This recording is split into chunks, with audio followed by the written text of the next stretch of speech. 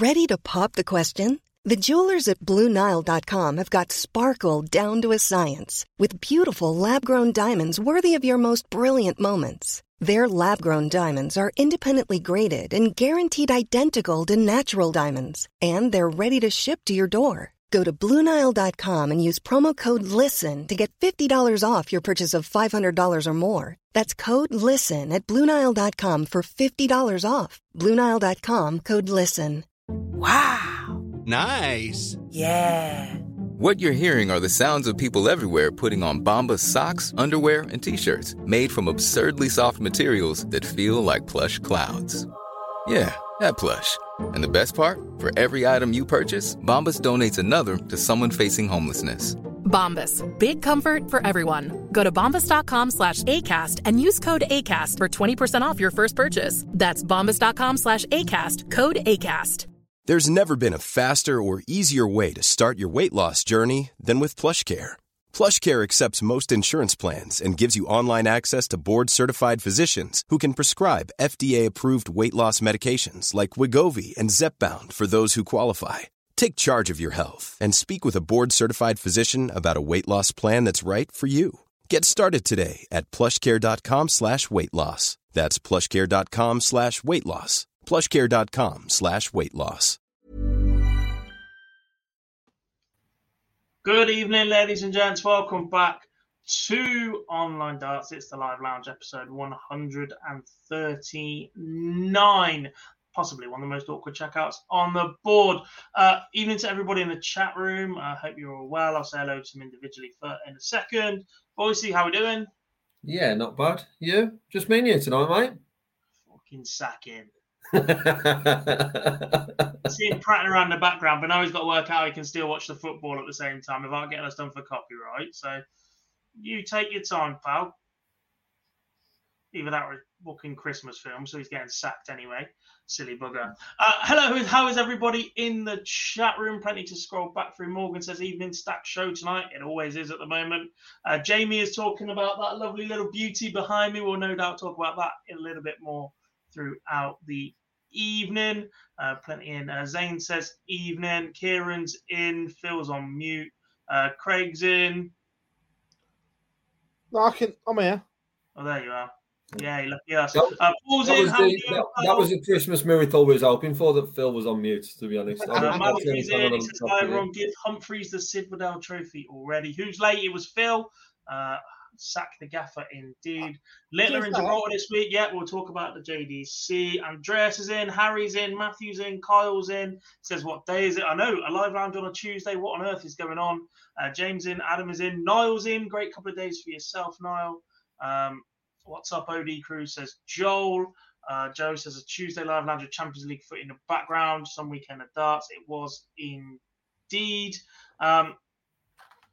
Mark's in as well. How we doing? David Whiston, good morning from New Zealand. Good morning to you too.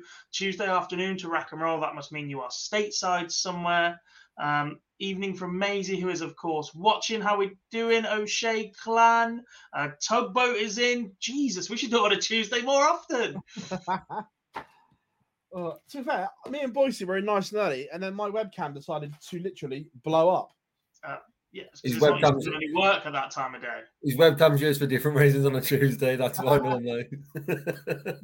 It just blew up today. Yes. All good.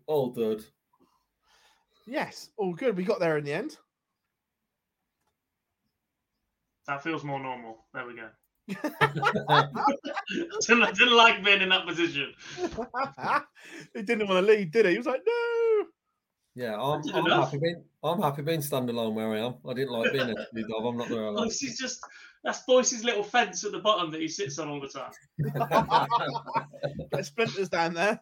Yeah, Phil has an opinion one way, and I tell him why he's stupid all the way across. And then Boise just goes, "What are these two idiots doing?" I've never had so much popped on as I have in 2023 with you two, but I'm sure we'll talk about that at the end of the year. So, yeah, look, it's been a manic 10 days or so in the darting landscape, boys. But now we've got a little bit of a lull just to get ready for everything that is coming up. There's a World Championship starting in 4 days. What lull are you on about? No, we've got a Lakeside starting in 4 days. You know, Behave yourself. Which apparently Makuru's playing in, yeah? Their To be honest, sponsor post still has Thibaut Tricol on it as well. Yeah. some people in our chat room would say that's the only World Championship using a proper dartboard. That's a debate for probably later on in the show. We will come on to What are they using? Well, it's not a green treble 20. No, but what board are they using? what, Lakeside? Yeah. The Blade 6, but I believe this is the last tournament that you will see it. Right. I believe. What's their betting company's colour? Purple. Purple treble 20? Anyone? Yeah. I think they've paid as much as Paddy Power have for the best for the title rights to have that effect on people. Maybe not. To be fair, it's quite common knowledge now within the industry how much they paid because everyone was talking about it yesterday. Wonder how that got out, Philip. Nothing to do with me. Because the same person that told me told the people at the BDC because he still speaks to them. That's how. How we doing, Anthony? Hope you are good, mate. Right, let's go straight into it. The final PDC major, whatever we want to call it, happened at the weekend. And it's Luke Humphries yet again, boys, that has won 3 PDC majors in just 47 days. Incredible. He's a bit good, isn't he? Do you still think he needed to lose first round, by the way? Yes and no. Like I just think way. For his chances to go and win the Worlds, I still think that an earlier loss, not a full tournament, and the high of winning 3 in a row, I just think keeping that going is so difficult. Whereas if you have the ups and downs or just something to plateau you or level you out a bit, there's the difference. I think he still had that drop and still went on to lift the title. If you look at parts of that final, and I think he admitted at the end he felt a bit flat. I think there were times he was dropped. His level of performance and his sort of mannerisms and how he's been on the stage, and he still found a way to get the win. Michael shouldn't have lost from that position. I think we'll probably all agree with sort of that there was opportunities there for Michael to go on and win it, but the benefits of now winning those 3, if there were question marks about is he still favourite before the play, surely there's none now. Michael's comment yesterday was, Luke didn't win it, I gave it to him. I mean, the man's doing a lot of talking for a man that's doing a lot of losing in major finals. And the papers were prodding him yesterday, trying to get a reaction, and I think they got it. His words were, well, where is he today then? He's not here, is he? But he's also been a pro for 3 years. But it was, I'm just saying it was funny. He's just shy of, well, not far off £500,000 in 3 months or 2 months of TV action. Yeah. I know whose shoes I'd rather be in right now. I understand why Michael does what he does, but it backfired this weekend. And the manner of how it backfired, for me, I agree. Michael sort of threw it away. But he's not the one with the winner's check and that wonderful trophy. It's Luke Humphries. I completely agree, but we've seen it before where Michael has dominated every other tournament and not won the big one. I think if you say to him now, give that one away, but you win this one, we will know what he'd do. Still have a worse percentage record at the Ali Pally than Gary Anderson and Phil Taylor, but yeah, son. Not my goat. Your goat almost got cancelled last night. Yeah, well.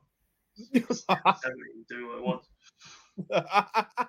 want. But before we obviously touch on more on Luke, let's talk about the Players' Championship as a whole. Thoughts, first of all? It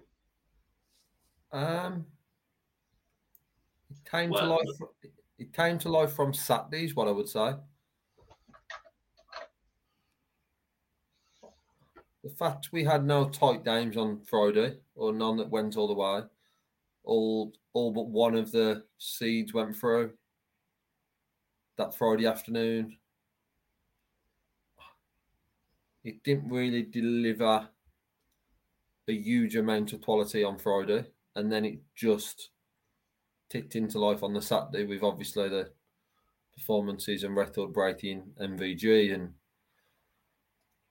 then I guess there's a second part to the conversation, which is around the production of the Players' Championships that raised a few eyebrows, especially when magical moments happen and they're not seen. Are we far enough into the show yet? Yeah, we're 14 minutes. Just so you fucking wank. We're 14 minutes into the show. Phil's about 11. Who's like, it was shit. At least the PDC TV .live scores actually work for a weekend, which makes a change since they've incorporated it to their own website instead of being live.dartsdata.com, whatever it was. Because you could actually see each dart going into the fucking segments on that, because you didn't see anything on telly. It was shocking. Absolutely shocking. There were entire visits where you didn't see a dart go in the board.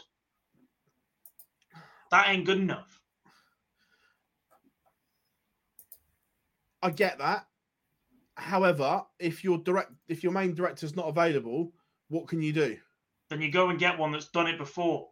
Freelance somebody, or this is the perfect excuse. Matchroom needs to take their production in house to make sure that this doesn't happen again, because that, as a viewing experience for the person at home, was simply not good enough.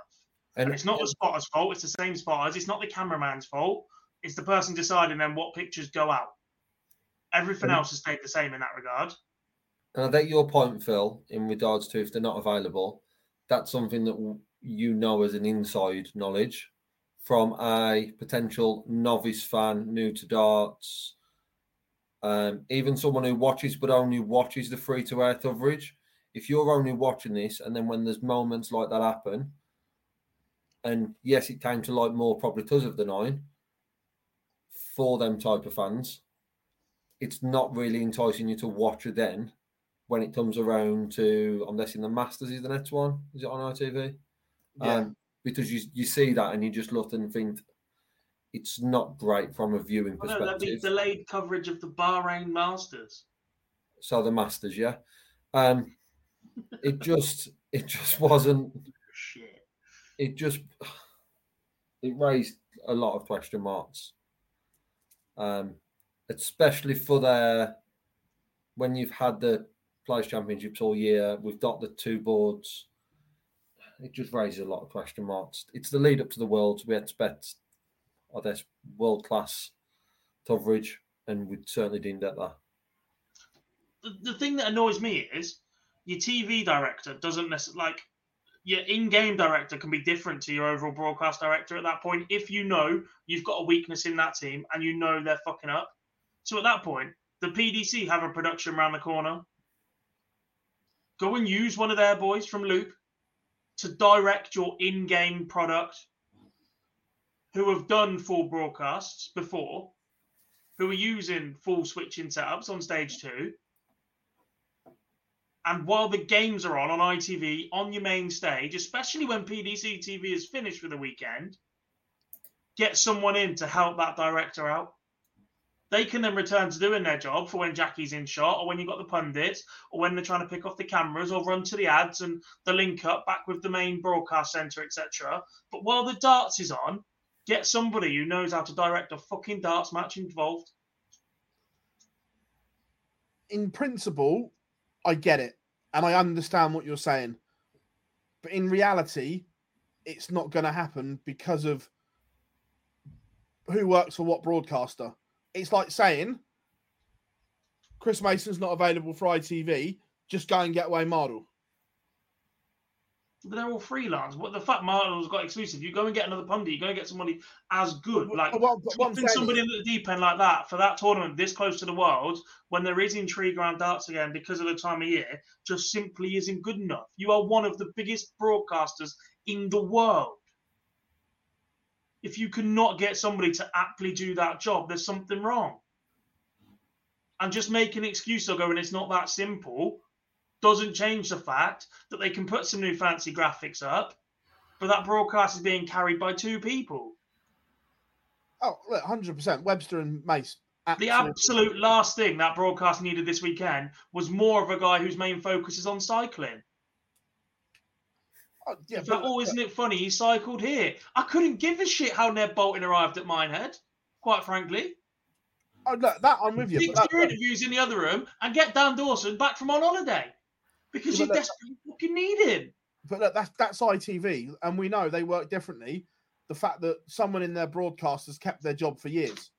Us ranting isn't going to change that. It should. I'm not saying how darts fans feel. The same with the PDC. You just excusing people's behaviour because that's what they do, as you do whenever they pick a player for the Premier League or whatever else. Doesn't change the experience for anybody. We just sit here and lap it up. Tell them to fuck off. You can tell Gob hasn't worked in TV before. The principle I understand, but it just doesn't work like that. Then make it work like that. But us ranting, it obviously isn't the be-all and end-all as we are right now, but the social media reaction has to taught at some stage. Yeah, but you look at TNT Sport, how long has everyone been crucifying how shit Michael Owen and Steve McManaman are as pundits, and they've still got jobs? In TV, it doesn't work like that. You see, every time Michael Owen says something stupid on a Saturday, there's memes and there's GIFs and there's everything. This has been on for 5 or 6 years, and he's still there. To be fair, you still got this channel. Nothing ever changes. Yes, because I own the channel. That's probably the issue with what James has said there. ITV are better when it's delayed coverage and not when it's live. It's delayed seems to run and look a lot smoother than what it does. Yeah, because when it's delayed, it's Matchroom produced. Seems like we have a solution. In an ideal world, yeah. However, when someone's paying for broadcast rights and they're saying we're doing it this way or we're not paying, what, the PDC are always going to take the money? Well, it doesn't look good on their product, though. PDC need to grow a spine. Yeah, it doesn't look good on their product. This weekend doesn't look great on their product from a production side. And realise the impact it will have on them as a wider whole rather than damaging it. Don't worry, though. We get to watch a World Championship on YouTube next week, so that'll look great compared. And I owes that TV. I can't wait to watch Makura on that channel 187. In between Pick Your Caravan UK. For everyone who's wondering, Monday isn't Dobbs' most miserable day. We now believe it's Tuesday. Evening, Dobb.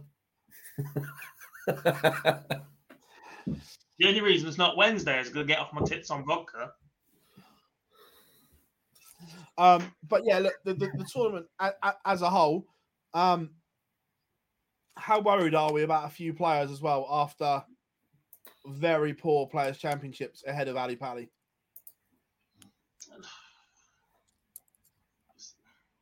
Very, but we have been for a while. And like we said before, like the landscape and the race, basically what we're looking at right now is if they're not going to go and win the title, the next best thing is who gets that 8th spot for the Premier League, because 7 of them are absolutely sewed up. And if you'd said 6 months ago that final spot is a dead heat race between James Wade and Stephen Bunting, you'd have been laughed out of the fucking room. It's a what? It's a race between Wade and Bunting right now. I'm glad I didn't have more I can certainly tell you it's not a straight race between those two. No, but it should be. In terms of form and what they're doing right now, it's those two. Dirk's injured. Johnny's playing rubbish. Dobie's far too far back. Cullen's not delivered at all this year. the only other one you chuck in there is Danny Noppert, and they can't stand him even more than they don't like Wade or Bunting. One of them two is moving up an hill slower than Ned on his bike. Trust me. I'm with Phil. One of them is absolutely nowhere near. The second one is much further behind, but I like Gob still believes in the goodness in sport, and it's all about transparency. In terms of ability and performances for the last 3 months, who's in that race? that isn't how the Premier League's picked. Yeah. No, but it bloody should be. But it's not. Like, how are you going to justify anybody else being in there right now? The same, they justified Barney for years. The same. Yeah, and then people will kick off again. But don't worry, their survey told them that it doesn't matter who's playing. What a load of shit. The same way they were going to justify putting Fallon in.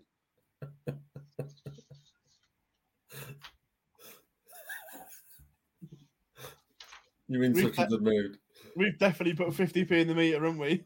I think we've saved up for the year. I think, and put it all in. Just found last year's World Championship draw.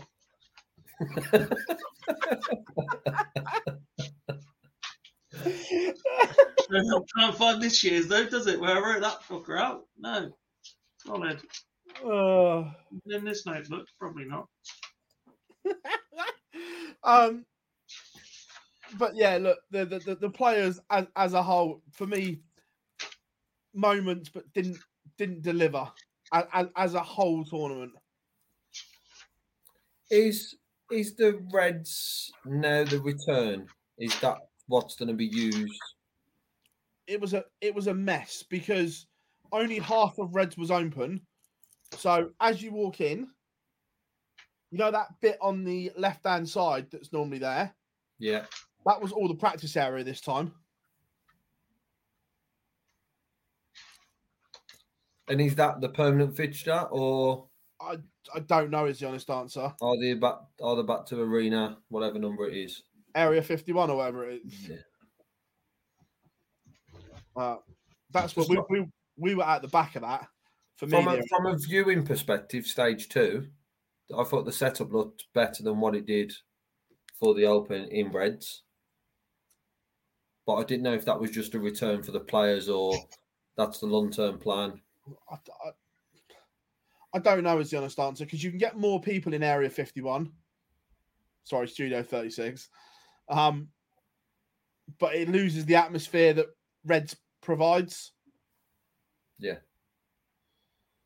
So, yeah, it's one of them.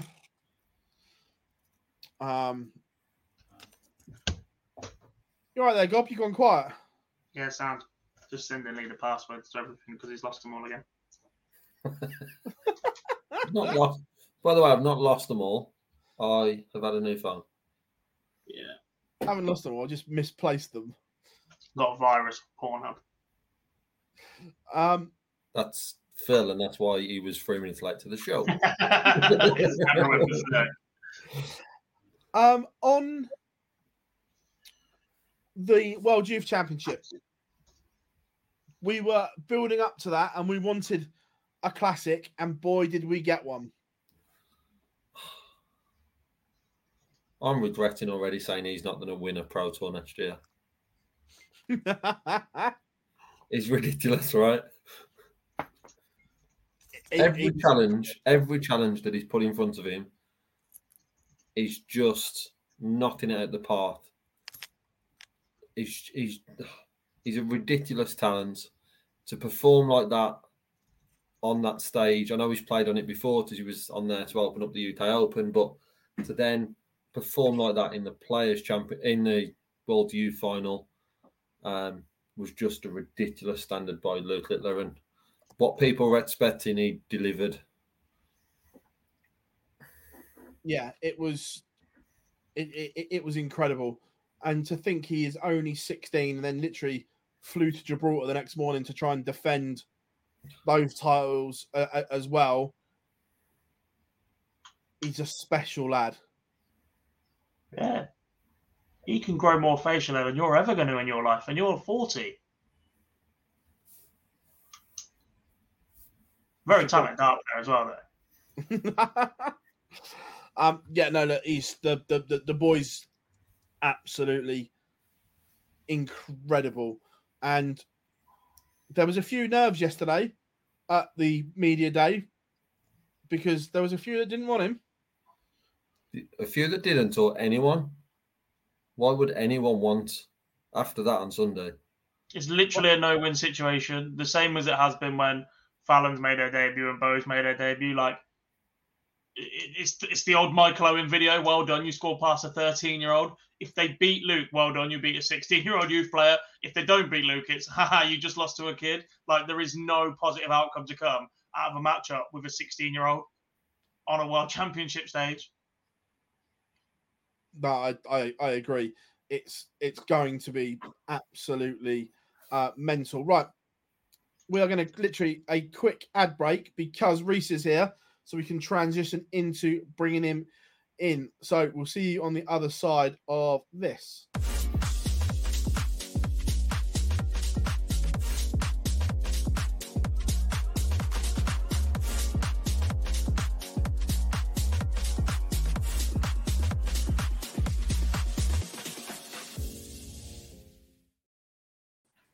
And here we are. We are joined by the one and only Mr. Reese Colley. How we doing, buddy? How we doing, lads? You all right? Good, mate. Good, mate. You? Yeah, everything's all good, mate. All good. So, two dodgy accents on the show. What's going on? No need. Lakeside on the horizon. How are the nerves now? Yeah, I'm getting a bit nervous now. I won't lie, but it's a cool wait to get on that stage now, though. Iconic stage. So yeah, just want to get there. What are your initial thoughts of your draw? To be honest with you, every player that's on that stage, they can all play brilliant. So what will be, will be. So yeah, I think I've got Dave Prince first round. So yeah, I'm sure. Hopefully, if I play well, I should be all right. Is there more pressure because you go into this game favourite, and obviously Dave's not played a lot recently, and there's not a lot of form or knowledge about Dave, what he's been doing. Is that added pressure? Not really, no. Like, obviously Dave's there as well for a reason. Like, I'm sure if he plays his top game, then I've got to play really well. So it is what it is, and I'm sure Dave will be there and playing well on that night. Oh, I like that. David Wazowski's in. Hope you are good, buddy. Says, and the dodgy shirt. So yeah, no, More look, in a title race than you boys are, Philip. we're entertaining to watch. Well done. Stick that in the trophy cabinet, along with we beat Arsenal at their place once. Almost actually. Could be worse. It could be Paul's shirt. And I'm just saying, not that you're bitter, but remember you lost at our place this year. Yeah, against 14. What was the result? Yeah. Reese, by the way, this happens every single week. Every single week. Grow up with the pair of you. You started winning, so we chopped up again. Reese, the fact that you played at the Super Series over the last year, will that help you? Do you feel at Lakeside? Yeah, definitely. Like, just the mode of Super Series, every single player that's there, like the ability of everyone is just incredible. Like, so now, obviously, with it being like streamed and on YouTube and stuff like ice and how they run things, everything, and like playing on the stage and stuff. Hopefully that benefit me ready to play at Lakeside, yeah. And since Super Series, Reese, become a father for the first time? Yep, I have. Not the normal preparation with just not long left for your World Championship debut. How's that been? No, a lot of sleepless nights, mate. I'll tell you that one. Many congratulations, mate. And Thank then you. in preparation then for your debut, obviously you found out, I think it was last September, winning the British Open. It's been a bit of a wait. What's the wait been like? What, 14, 15 months? Yeah, well, obviously I've just been gagging to get there. Like, obviously being an iconic stage and like everyone wants to play at Lakeside. I've just been just dragged and dragged and dragged. Lucky enough, I've had the Motor Super Series and like some of the PDC stuff and UWDF to keep me going until I finally got to here now. And you mentioned Dave Pring's first round. How far into that draw have you looked? Have you looked at your section? Have you looked at your half? Or is it just that one day? No, I've looked to the. I think if I win that one, I'll have easier. If I'm right, and that, I think I've looked to about there. That's about it. Yeah. So I just think I'll just take every game as it comes and one game at a time. Obviously, go on, mate.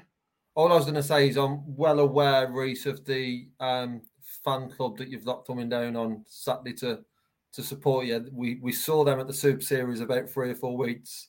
How important to them for you on Saturday?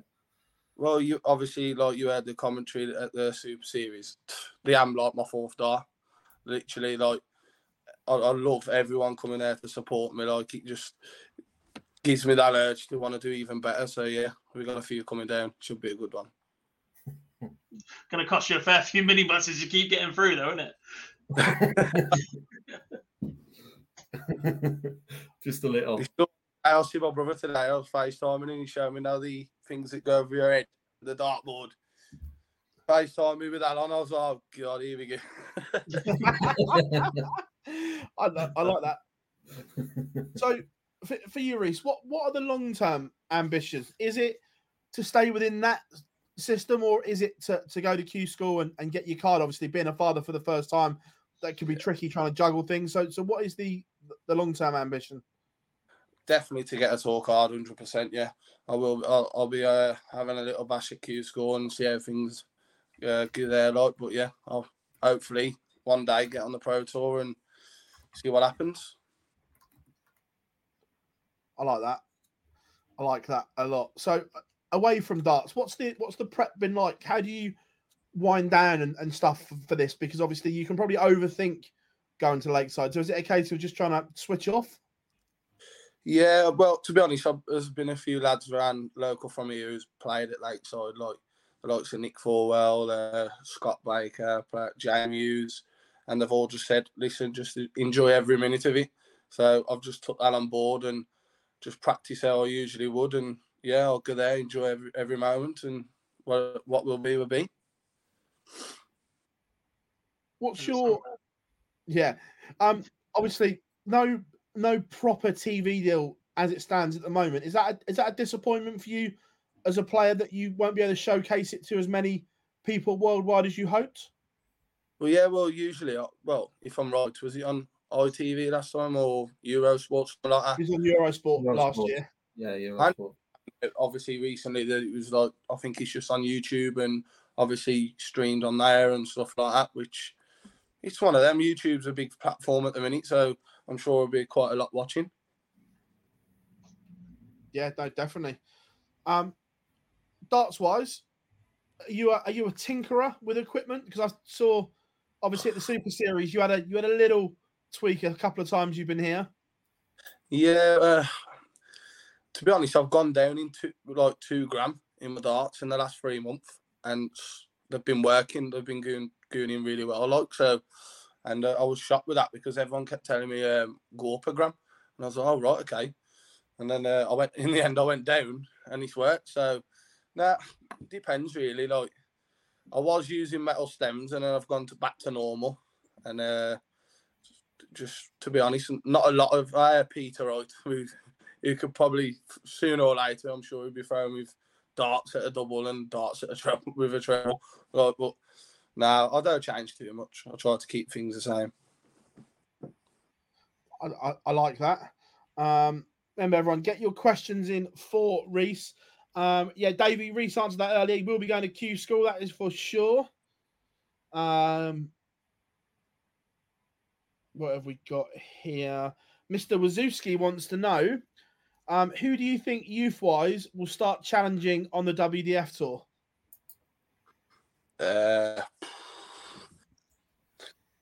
Jensen Walker, maybe. Something like that. Yeah.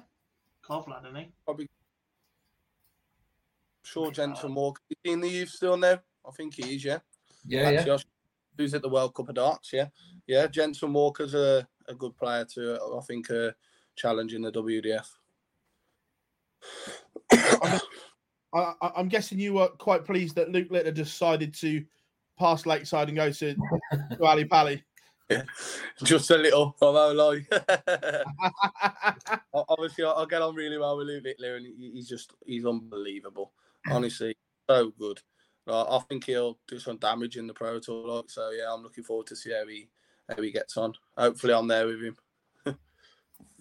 No, I like that. And so, if you were to get a card, I'm guessing the midweek Pro Tours aren't an issue for you, the move or anything like that. No, not really. No, to be honest with you, I'll just do little bits with my dad, labouring and stuff like that. And so I'm sure my dad will let me carry on, and hopefully it does all right. Yeah, but no, should be okay with that. How harsh would that be, Dad? Can I have a couple of days off? No. Got no choice. that would be a little bit harsh. So obviously we can see away from obviously darts that the Villa shirt is on. Do you get a chance to go much? Not really, no. The last game I went to was probably, I think it was Leicester in the FA Cup. It was the last game I went to Villa, which is quite a bit away now. But now I don't go up a lot. I'd like to, but I'll just sit at home and watch it, to be honest with you. Or I'm rather playing darts and checking it on my phone and stuff. Is part of that due to your brother being at Dudley, and that if you've got the Saturday free, you have to be at Dudley? Because last time I seen you made a half-time appearance as well. Yeah. To be honest, I do try and watch him because he loves the darts and he comes and watches me when he, obviously, if they ain't got a game or anything like that. And I'm sure he's asked his manager if he can miss the game to come to Lakeside. So, and his manager was all right with that. So happy days, yeah. But I do try and go up now and again. Bit of local stuff. I like that. Yeah. When are you heading down to Lakeside? Are you going the day before to get ready and just have a look around the venue and relax a little bit? Yeah, I'm going to go down Friday. Yeah. Try and get a nice sleep as well. So the baby ain't crying all night. So this is a bit of a holiday then, really. A little bit, yeah. The longer on there, the better. And look, Lakeside can be a lonely place if it's not going right. So having all those people travel down to cheer you on must give you huge inspiration as well. Yeah, definitely. Like I said before, like if I could have 300, 400 people there, it'll only benefit me, really. I just love people coming to watch me. So, yeah, I'm sure they'll all know if I lose, they'll just say, listen, here's what it is. You've been there and you've done it. That's the main thing. And, yeah, they'll be there to support me for that. David wants to know, who was your darting hero, or who is your darting hero still? Yeah, Phil Taylor, all day. My favourite darts player is probably Adrian Lewis, but Phil Taylor's like the darting hero. Yeah, I get that. That's the generational thing, isn't it? When you listen to like the older generation, a lot of them still say Eric and Jockey. Then there's that swing to Phil, yeah. And then the younger generation is obviously your Peter Wrights, your Gary Andersons, your MVG. So it's an interesting dynamic where you. To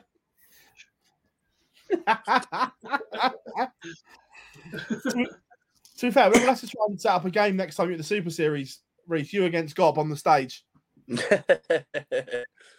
Yeah, we'll have a game. Is that challenge accepted, Dob? Yeah, but it's a bit like Luke Littler at the Worlds, isn't it? Reece should beat me. Like, it's a win-win. I can't lose, can I? If I lose a game, oh no, a guy that's just qualified for Lakeside who's 4 years younger than me, who should beat me, has beat me. Oh no. More pressure on Reece, then. More pressure than bringing 40 lads to Lakeside with you, playing me. You do know Reece might only be playing you on that stage, but he'll still bring loads of people. He'll be even for a one-leg exhibition. We'll give you a hint, Reece, as well. If it's not going well against Gob, just start rattling your darts or slowing him down and he'll get the ump. Yeah, I will do, don't worry. I will do. He's to be fair, are you a fan of the dark arts on the hockey? What's that? Sorry. Are you a fan of the dark arts, the old dart rattling and slowing people up if you need to? Nah, to be honest with you, I throw that quick. I don't even take notice. Genuinely, like if they start rattling the darts and whatever, then I'll just step back, wait for him to stop, and then just throw. When them doing stuff like that shows that I'm getting to like the Reds have gone. You know what I mean? Like they must be losing at a time, like so. But yeah, I don't really interest me. Fairs. I did it to God when we played last. What was it? How was his reaction to you rattling your darts then? Well, put it this way: I won the leg. I started doing it. His head's gone. Paul Hinks' position where he stands refereeing is more of an annoyance than him thinking that he's done something to me. He stands sorry. I'm a very large gentleman, and Paul Hinks is a much smaller. There's not a lot of room to start walking around when you stand as far across on the opposite side. Let's put it that way. But Reece, pleasure to have you on, mate, as always. We wish you all the very best in your build up to Lakeside at the weekend, mate. Go well and enjoy it. Cheers, lads. Thanks for having me on anyway. Cheers. Cheers, Reece. Cheers, not a problem at all, mate. Everyone, Mr. Reece Colley, thanks very much, dude.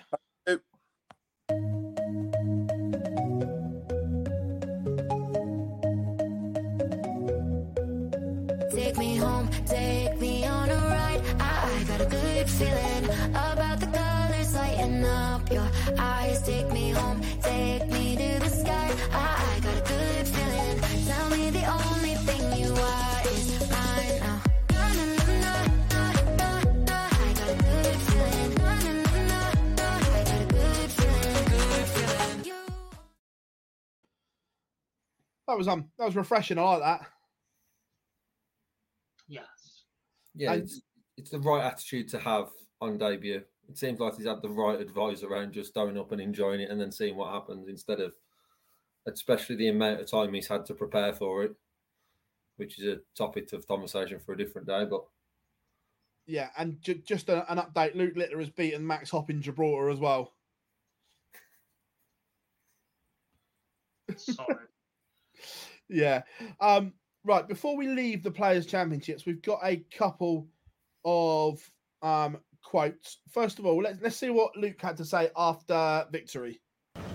One of the, I don't know, I think it might be the best one, just because I've beaten a legend and someone that I've always looked up to, and someone who I believe that if you don't beat someone like that in a final, then it never feels the same and no one will ever judge you on it. So, yeah, that was a big one for me. I think this is very, very special. Well, you touched on that. I was going to ask you, being that you have beaten Michael in the final, does that make it all the more special and just taste a little bit better than the other two? Yeah, it does. Obviously, the three people I've played in the final is Gezi Price, one of the best players in the world, Rob Cross, one of the best players in the world, Michael Van Gerwen, one of the greatest ever players in the world. So I've beaten three great players. I've not had an easy ride on winning a final. But I don't know where that, a lot of people have said to me, where did that last 5 legs? I don't know. I honestly do not know that. When I went to the break 9-6, I was so tired even before that. I just managed to pull out something from nowhere. Maybe the crowd. The crowd were fantastic. They're on my side, and maybe they pulled me through that game to win, so I owe it to the crowd there. So everyone in the crowd, thank you very much. Michael said you had to beat him in the final to get a certain crown. Now, 3 out of 4, the way you are flying, are you now officially the best player in the world? Yeah, maybe today. No. The thing is, I'd love to say yes, but I just know all the things on social media. Be like, no, he won't be for long. He's going to get beat in the world.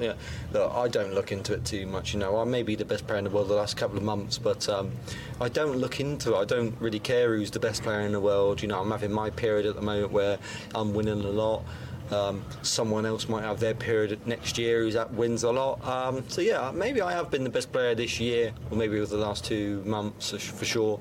But I think me, Gezi and Michael have been the most consistent players over the last 2 years who've produced great performances when it matters. So, I'll share the title with them of who's the greatest player at the moment. Mature. I like the way you spoke there. It doesn't seem like he's getting caught up in it publicly right now. And I just hope that the same approach and mentality is behind closed doors. It seems like it is. Yeah. The approach he's taken, it seems like it is. And the fact he's on cloud, he's been on cloud 9 numerous times over these past couple of months. There is plenty of opportunity for someone's ego to take over, but it doesn't seem like that has happened with Lou. No, And weirdly, he's winning more and there's less talked about Premier League.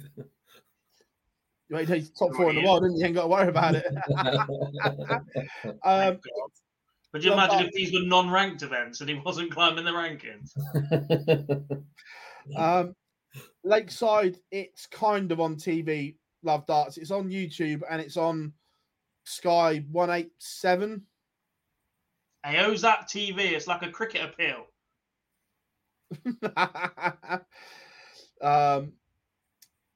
So, right, we've got to put Luke Littler and then one from Gian as well, which is an interesting take. Obviously, you guys have seen the headline. We'll do Luke first. You've done many special things in your career so far. Where does this one rank? I think it ranks at the top. It's another youth world title, and it's the biggest one out there. People might say modus because of the money, but I'm not bothered about the money. It's about how big the tournament is, and this ranks at the top. Now, Alexandra Palace, you've spoken about it there. Do you believe you can go there and win it? Because we've seen you hit high averages. I know you said that if you catch you on a bad day, they can beat you, but some of the averages that you have posted are astronomical. Do you believe that you could go there and do the impossible? I could do on my day, but I'd be happy to win my first round game and see who the seed is. But I'm just going into Alexandra Palace full of confidence, no pressure on me. You've got the big guys defending prize money. It's a free shot for me, so I'm just gonna let my darts go. That's all to do. I take it leg by leg, game by game, and if that's what people want to say about me, they can say it. It's a big thing. Obviously, everyone knows who Michael van Gerwen is, but yeah. Again, level-headed for a 16-year-old kid. He could easily get swept away in all the hype around him, but seems grounded.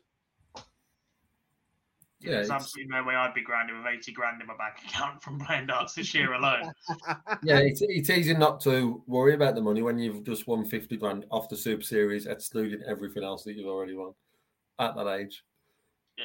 But yeah, right. That's in 2 series of prize money, by the way. That doesn't include appearance fees, JDC titles, 12 grand on the Dev Tour, or a World Youth Championship. Yeah, and to your point, Phil, that's joking aside, it seems to have his feet firmly on the ground, and the approach of one aim at a time is the right one. Does everyone, absolutely everyone he's playing against, is onto a loss, really, whatever the outcome, as you've alluded to, Dob. So for him, go up and enjoy it and play with fun, even if it's not his A game, don't play with fun and see what comes of that. And I know we'll touch on it more. Now that draw's happened, I think he'd be happy with that. Yeah, we'll come on to that in a minute, but I agree. Also, for those that watched it, look, obviously we know that Gian has struggled with a bit of dartitis over a couple of years, but just seem to be signs that in pressure moments, it's still there, boys. And we'll play the clip and then we'll talk about it because he openly speaks about it. Got it. Of course, I started off too poorly. He played phenomenal and he smacked in a lot of 180s. But, I think I played okay. I didn't start off great. And, of course, I wanted to continue that comeback, 5-1 down and 5-4. But I missed one dart, a double 5 to make a 5-all. And, he was waiting on tops and he took it out. And he played phenomenal. And, yeah, it is what it is. Yeah, I felt I needed to do that. Of course, I struggled with dartitis a year ago, or maybe even a bit more. And, in these pressure moments, I just know if I don't do that, I'm going to miss, or just it doesn't feel right, especially with the crowd, going, oh, it's normal when you take your time. So it's okay, but, then I just want to take a bit more time just to feel okay. And in my head, it was like, if you now throw it, you're going to hit it. So maybe it's a bit a sign of still dartitis, but, it's only in the real key moments on the big stage like this, and I'm okay with it. And of course, I hit the tops, just missed the double 5 on the wire. And you know, I know if I didn't do it, it probably would have been I would have missed it a bit further away. So it's all okay.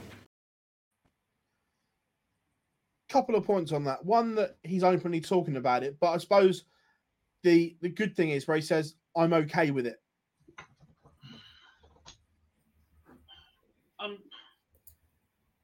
There's 2 points to make here. One, there's an element of praise to be given to the maturity of giving an interview after losing a final in that manner to somebody as special as Luke, and to be as open and honest about his game as he is. He speaks incredibly well, considering English is not his first language. We know he's got his head screwed on. We know he's still studying and ensuring he's got a career to fall back on just in case, etc.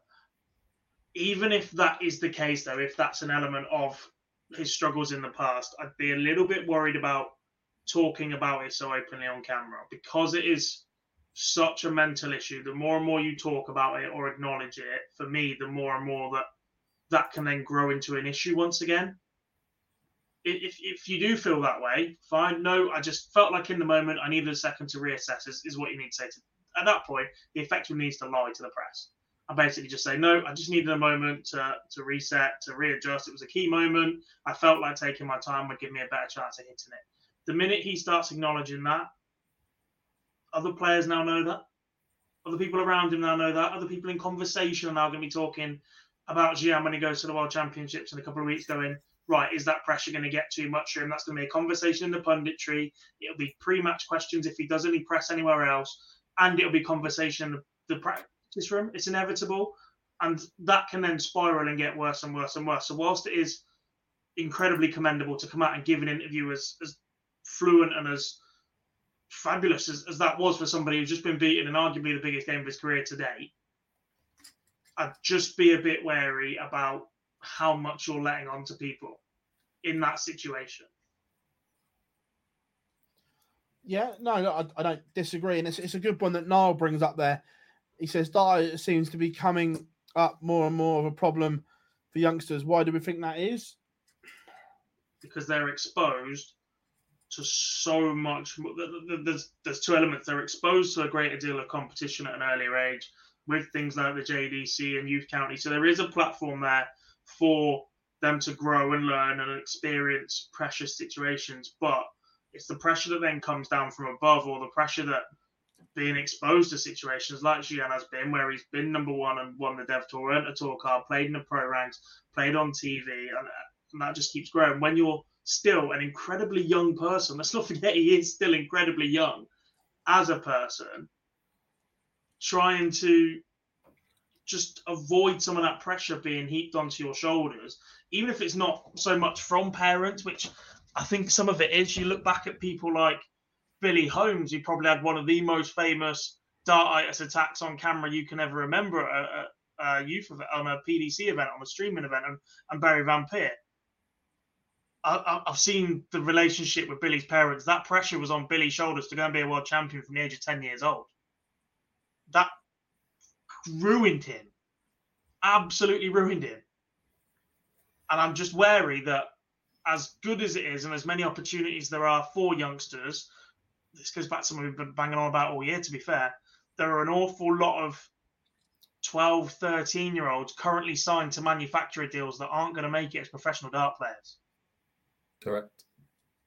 And I'm not convinced some of them have the aftercare programs in place to make sure that doesn't become an issue for those people. And that should like be, football academies, they'll have to provide an education alongside.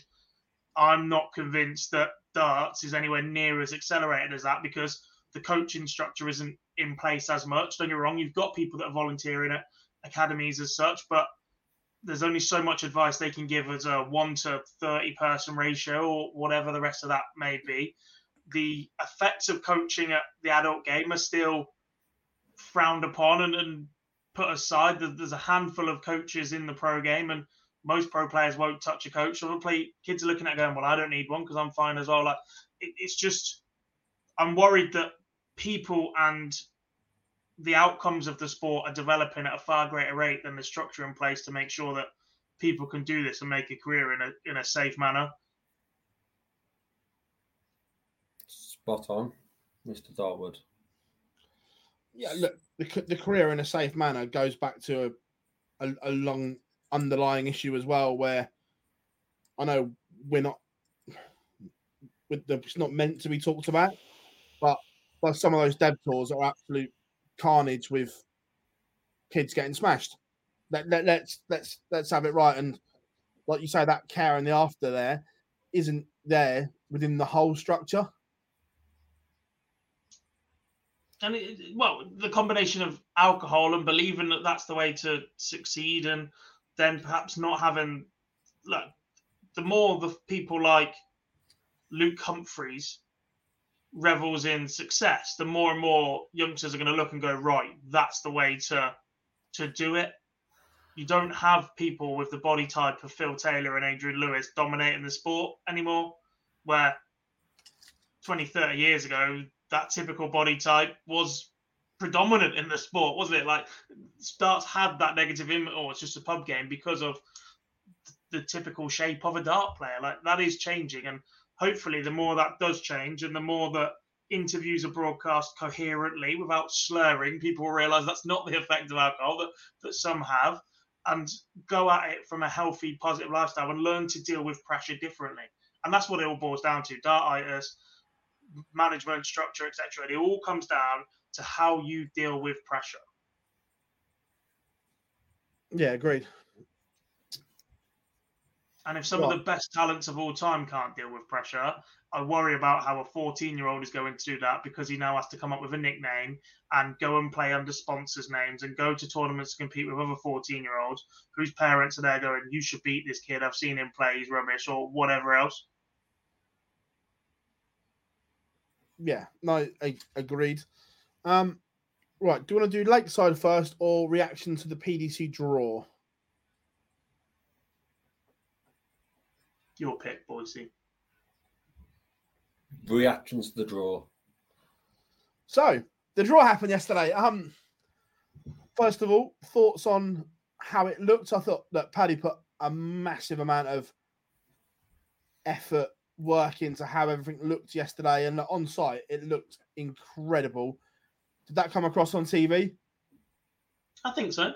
The podiums looked decent. The conversations were solid. Obviously, we had some of it. We were streaming the draw. There was definitely a moment where you could tell that draw was 100% live, which is good.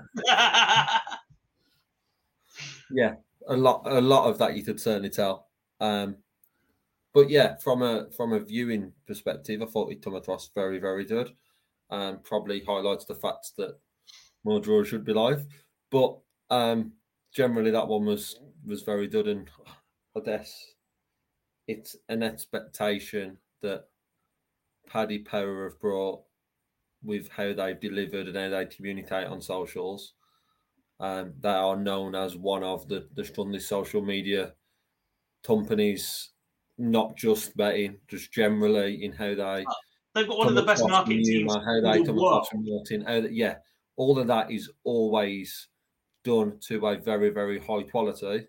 They have now set a standard with the first day, the news of the boards dropping, the draw, all that. They've set a precedent for the rest of the World Championships, and it started with a draw, which was very, very successful.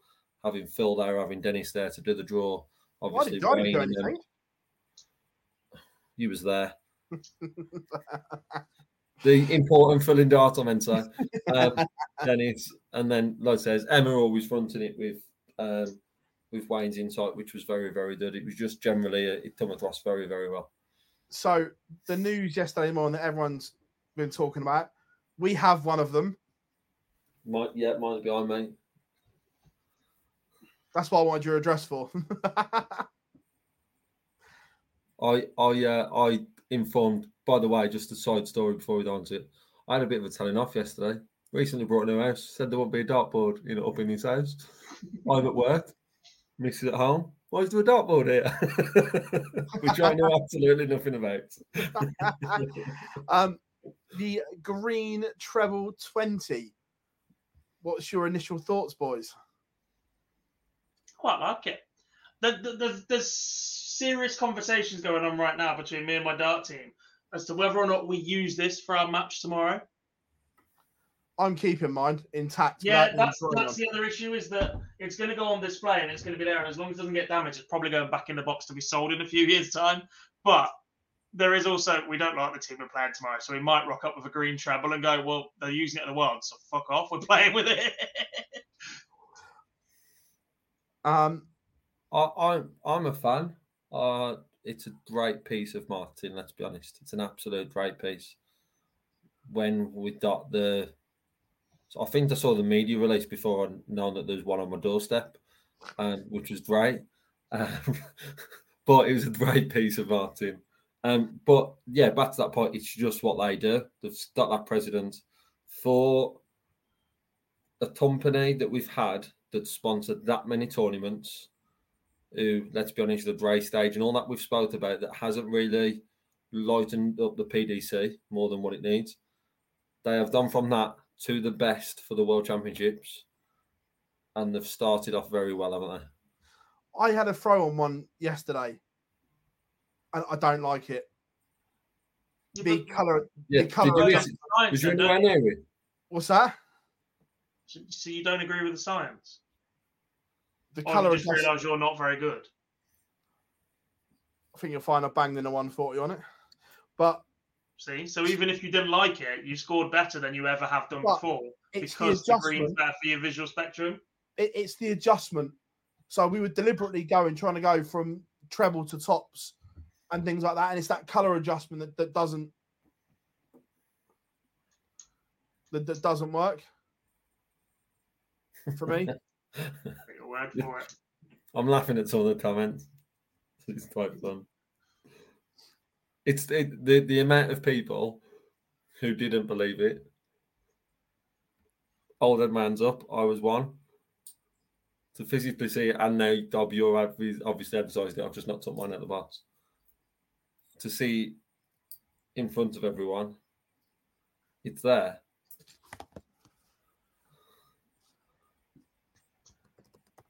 Yeah, look, it's real, Jay. I've got one. Look, that's green.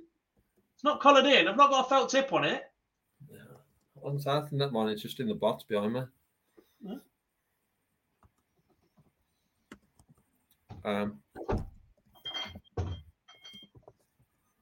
It's better than your prime bottles anyway. I might try and bracket it on the shelf and just have it hung up for the week or for the next couple of weeks. The screw in the back won't devalue it. But I'll tell you, the comments are brilliant.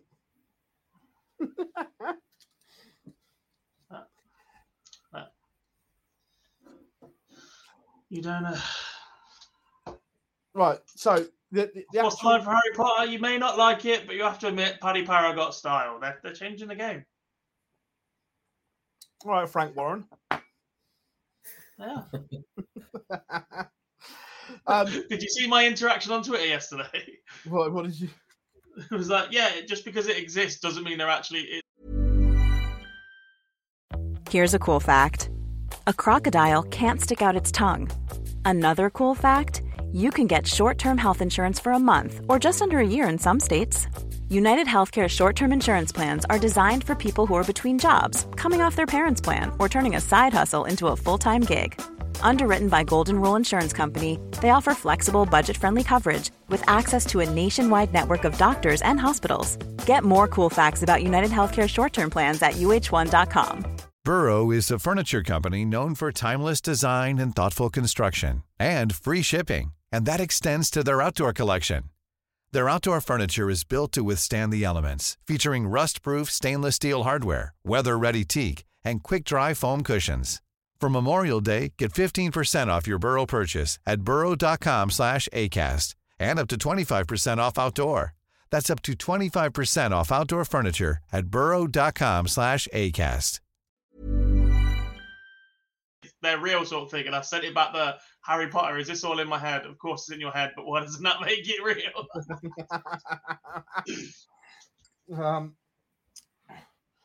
So the world's draw itself. Look, we're not going to in depth in it, but first of all, your initial thoughts on the draw. Mine was that the seeds will be relatively happy. I think there's 3 ties where players look at it and go, I'm in trouble regardless. Not in trouble, but I'm in for a tough one, irrelevant of who comes through that. There's a couple more where you're looking at it going, the form player comes through that, it could go that way. There's obviously some big names that have missed out. I do feel a little...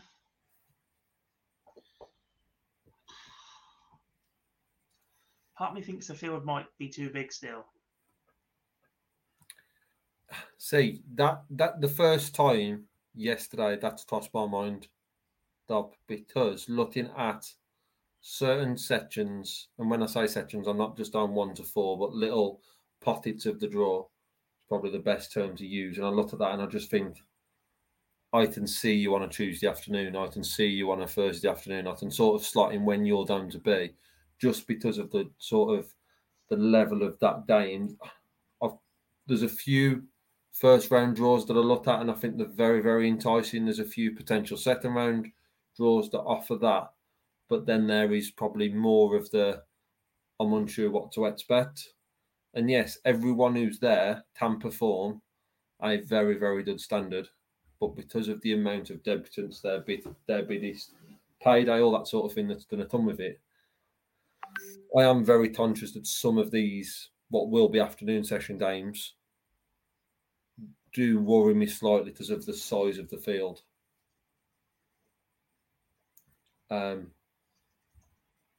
there is some very, very tasty draws still within there. Yeah, no, I don't disagree. There's some stinkers, but like we say, overall, the seeds will be relatively happy. There is everyone sat in the chat room now. There's one potential nightmare if Mickey Mansell beats Zong. Yeah.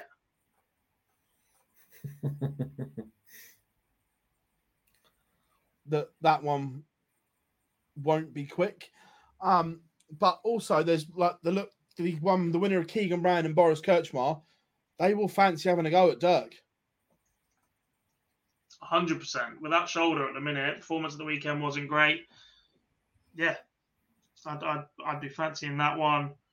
I think if you're Steve Lennon and Owen Bates, given the form of Johnny Clayton the last year, you'd fancy a crack at him a lot more than you would have in March, April time. I get that, but I don't think he was the seed to attack. There's still a few more barring Johnny. Dirty's 100%. I look at it. It tells me to say it a little, but Jose is certainly wanted to go and attack. Dirt's the standout of those, and then there's others that still certain question marks on. More form, the likes of what can Clemens now replicate from what he set as an expectation last year? Not as much form this year, but it's actually how Germany reacted last year to what he did. Yeah, that pressure is there from round 2 for him, not from quarterfinals as it was probably last year. I feel like Rasmus not had the best of years. He'd have been one you'd have fancied a crack at, perhaps. Like Dimitri was a little bit better at the Players' Championships this weekend in terms of results, in terms of performance. I'm not quite sure that step up was there. Not that you'd fancy a crack at Dimi on a TV stage, but look, he's more beatable than he has been for the last 3 or 4 years heading into Alexandra Palace, I think. His form has been decent of late, but Callum Ridge will not have liked seeing Ricardo Petrescu as his potential opponent at all. I don't know. I think Petrescu is going to get it at Ali Pali. I think he'll get it first round. It just depends how he reacts. He's going to get it because he's playing Makuru. After that, you think there's an awful lot of German fans that go to Ali Pali every year. COVID is a long gone thing now. A lot of people will be making that pilgrimage across once again. It would not surprise me if a large percentage of that crowd this year is once again German. Yeah, I don't think if you're Callan, you can rely on the crowd being British and on your side. No, it'll be interesting. And first of all, how are we doing, Matt? Hope you are good. And are you asking me to step in? No. And I will slap you both. Matt, I'm back in Portsmouth next week. I will slap you. By the way, me and Matt are having Christmas jumper day in Portsmouth next week. Matt and I, and that's against the uniform because we've all got lovely new T-shirts, so I will report you. It's not, because if you also read the directive, it says at the discretion of the producer, and guess who's producing? Exec producer. I will be reporting you. Back to the draw, you pair of children. I actually think that Petresti draw has probably worked in his favour because he was going to do it anyway. So being up against Suzuki doesn't change that. Yeah. And then in performance, Suzuki isn't at the level that we've seen in previous years. That for me, I think that draw is sort of, I don't want to say favourable, but it could have been a lot worse, especially in that opening round. Another seed who stands out to me, who I have concerns about, and this isn't because he's got whoever before his opponents were announced, but huge question marks around Andrew Dildin, especially his performance then this weekend. And now he's got Luke Littler in that section. I'm not sure he will go far. I agree. I can't remember where I saw it, but I believe Christian Kist currently has some sort of hand injury. Christian Kist was horrific. It wouldn't surprise me. Injured, very injured. It wouldn't surprise me if the bookies do not offer odds on that game because he was that bad. Very injured. But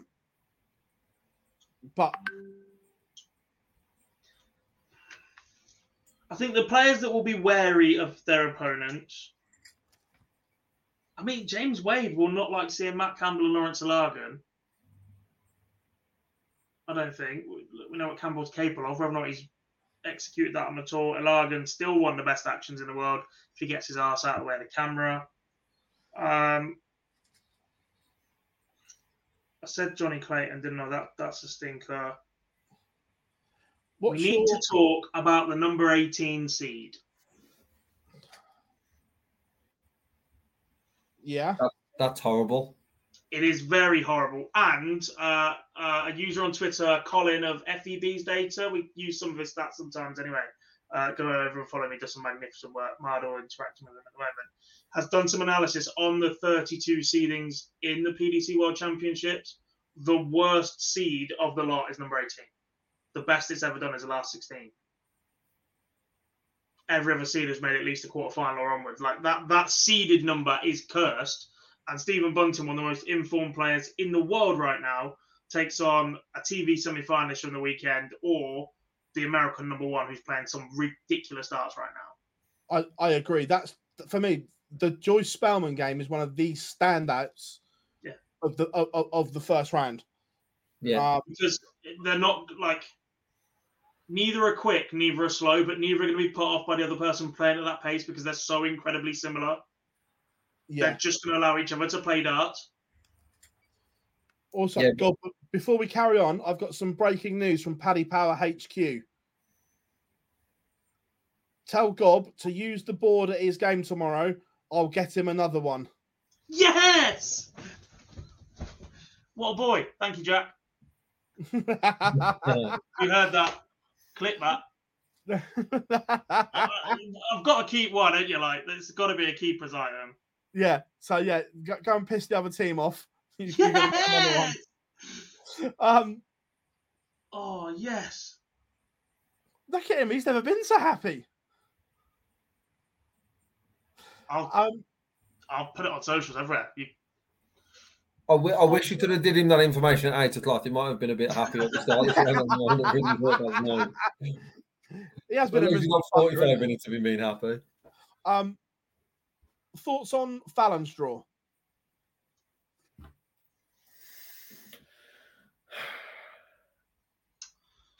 Up until the start of the Players' Championship finals, I probably would have said it's a very good draw. Jermaine's record on TV for the last couple of years has been incredibly poor. His only wins seem to have come in Minehead. Form-wise, it just hasn't been there for 8 months of the year. However, at the important time of the year, Jermaine Mortimena looks like a dart player once again. I still don't think it's the get that, but if you look at certain players who are going to be affected by what happens in the arena and some who ain't, I believe Wattimena will be affected by the support for Fallon. I think that's a very good draw. Well, you look Fallon. at it. I appreciate he got to the third round of the Players' Championships, and there was one very good performance against Vintra, and it was very good. But he only averaged 91 to beat Dirk, who averaged 80, and then he's lost with an 89 against Ryan Joyce. If he produces that, Fallon's in the game. I'm not saying she wins, but she's in the game if he produces that level. If I do think this is driven, I honestly looking when I saw the draw and I was trying to look at round one with Eve without looking at the seed and who they play afterwards. When I looked at Fallon's draw, my first thought was if Fallon turns up, Fallon wins. This isn't on Wattimena, this is on Fallon. Because I think when Fallon turns up and the crowd are behind her, that will have an impact on Wattimena where it wouldn't on some of the other players. And I think that will be important. If after 2 sets we are one apiece, I can't see any other outcome than Fallon going on. I think it's a very good draw for Fallon, even with the decent form we saw from Wattimena this weekend. When you then look past that into round 2, I think if she does get through, it then becomes a lot more difficult. Because I don't think we'll see that. Schindler's got pedigree. I don't think we'll see Impact Schindler. And second to that, the factor of, because of previous years, people have this perception that it's the English fans and the Scotland that battered everywhere. We don't them sort of things that happen. We'll see less of that this year because of the other nations being over and watching. So I don't think we'd see that at Densmart and Schindler as much. So that's more of a worry. But I think she should be confident coming through that. What I mean at all. I'm just looking at her averages from the slam. She had 92.5 against MBG, 86 against Clearmacher, and 88 against Cross. If she produces that or a little bit better, she's in it. I personally think if she averages the average of those, which was what, 88, 89? Yeah. She wins it. I think it's a favourable draw. Yeah. Any other standouts before we move on? Like we say, we are going to go in depth on the World Championship, our live show. This was just a quick reaction. I like Wessel Nyman against Steve Beaton. Yeah, it depends. There's some of the ties you look at, and I just think it's what form that players come in. Barry Van Peer, obviously a very good year, but disappointed at the slam. If he finds a way to perform a standard that he's found, we know Luke Woodhouse, his A game is very good. That could be a good first round. Tie in that bottom section. Van der Bodard had a good weekend. What can Thibaut Trotol do on his first outing at the PDC Worlds? And there's, I think, one thing that we probably haven't mentioned now, we're at a draw point. The amount of pressure that is on the players who have picked PDC over WDF, that pressure comes into effect on round 1. Because in theory, anyone who's at the PDC, you would expect to have had a good run at the WDF. So their expectations were to get past round 1. And that will be the same with Thibaut, who was runner-up last year. Yeah. Before we move on, obviously, last night after the draw, which was the draw was at Oki in London, and genuinely an incredible place, decked out in Paddy Power World Championship branding and everything like that. Just looked incredible. The Talk Sport broadcasted live there, just so good. But from there, we then went to the Leicester Square Theatre for Night of the Champions, and the first time in living history that all 11 PDC champions were under one roof, gents. It's a little bit special, isn't it? Yeah, look pretty good that. And it's nice that they're doing it. Like, I know it's 30 years on and from the very first, and there is that centenary. But actually, this tournament should and can be so special that actually more effort is needed. And they were wrong. The PDC are getting better with their socials and marketing and that sort of thing. But I still think there's a lot more to be done as well. We're going to get the same classic games on Sky Sports throughout the next few weeks. I want to see finals. I want to see games that we haven't seen before. I want to see that updated. I want to see. Let's go again. Right, as much as I absolutely love and adore Dave Clark, and I think everybody involved in darts does, he's been retired 5-6 years now, and yet he's still there's nobody else fronting a darts gold anywhere. It was recorded. There's going to be highlights on the PDC YouTube channel, but look, it was really, really good, and the surreal moment when you had Adrian, Phil, Gary and Michael on those 4 seats was like, that for me was the golden generation of world champions.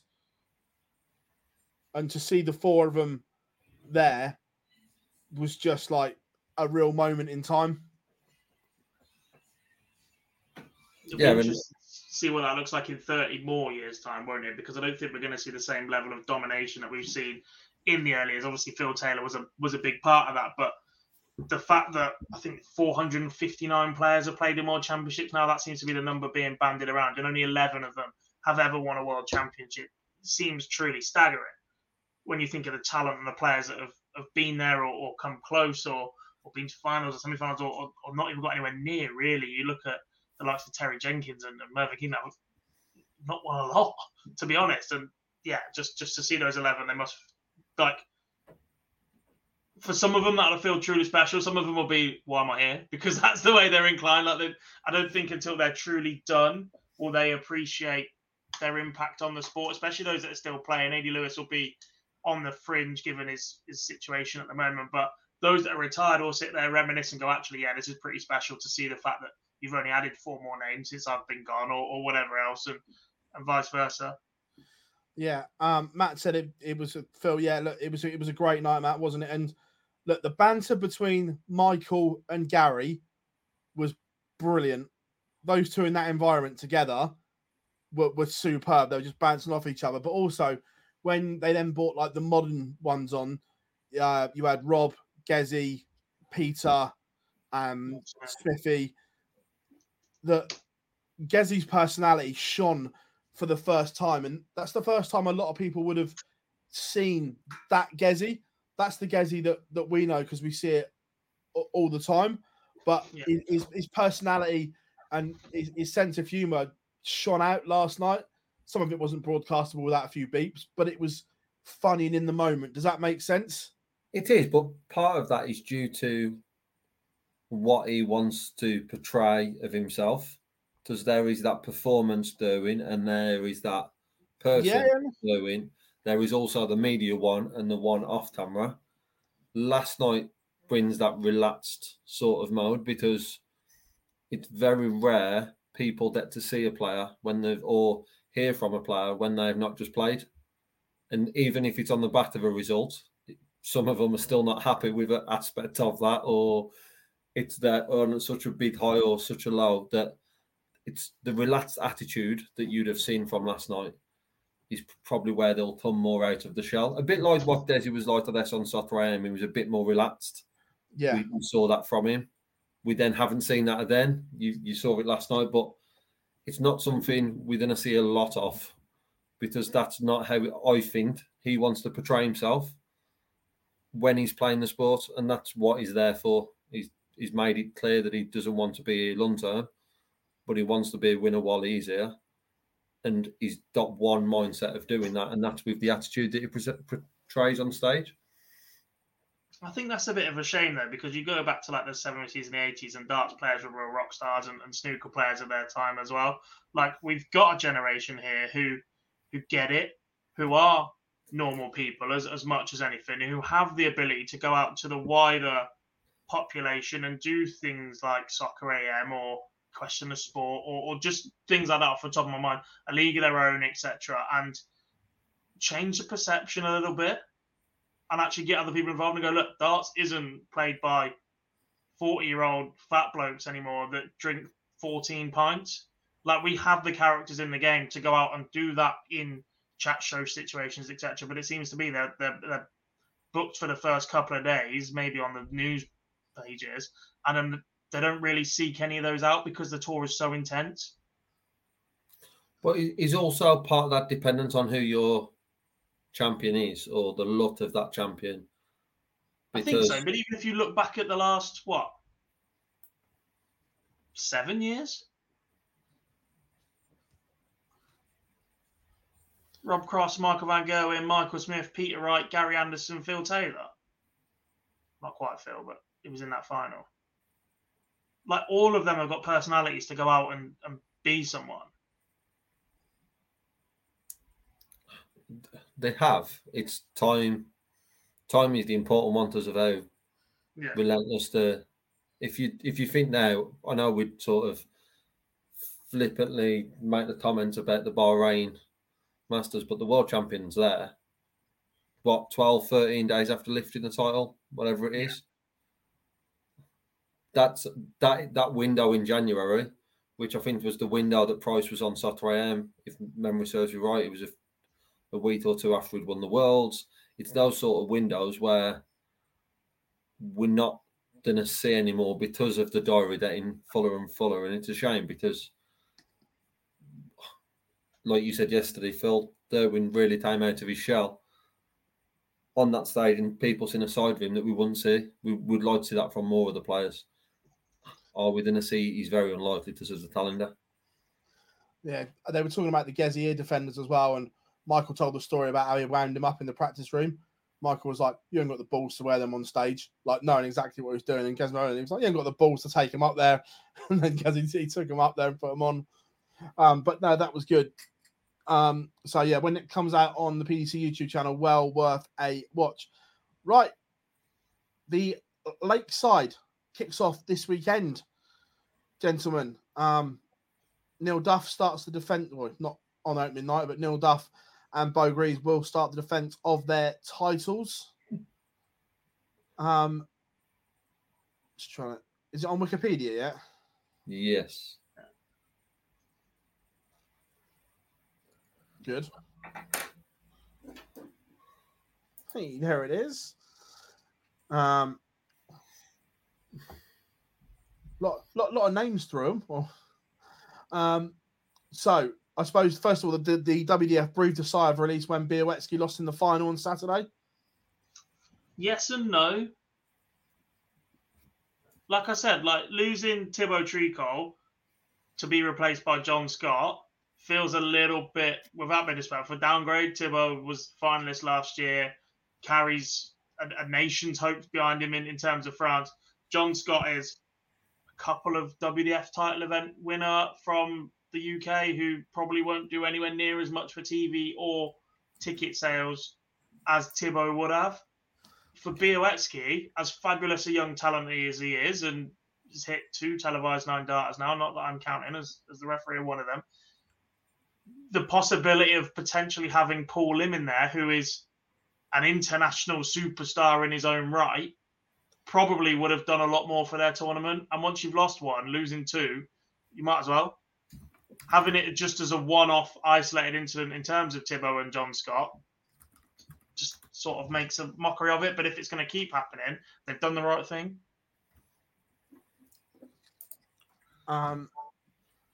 So that Marsh Białecki game will kick off the proceedings. I remember that one. They haven't got the other ones up here. But first of all, boys, standout ties that you like, or standout ties from round 1 and potentials in round 2 of the men's to start with. Standout one is, for me, the opener.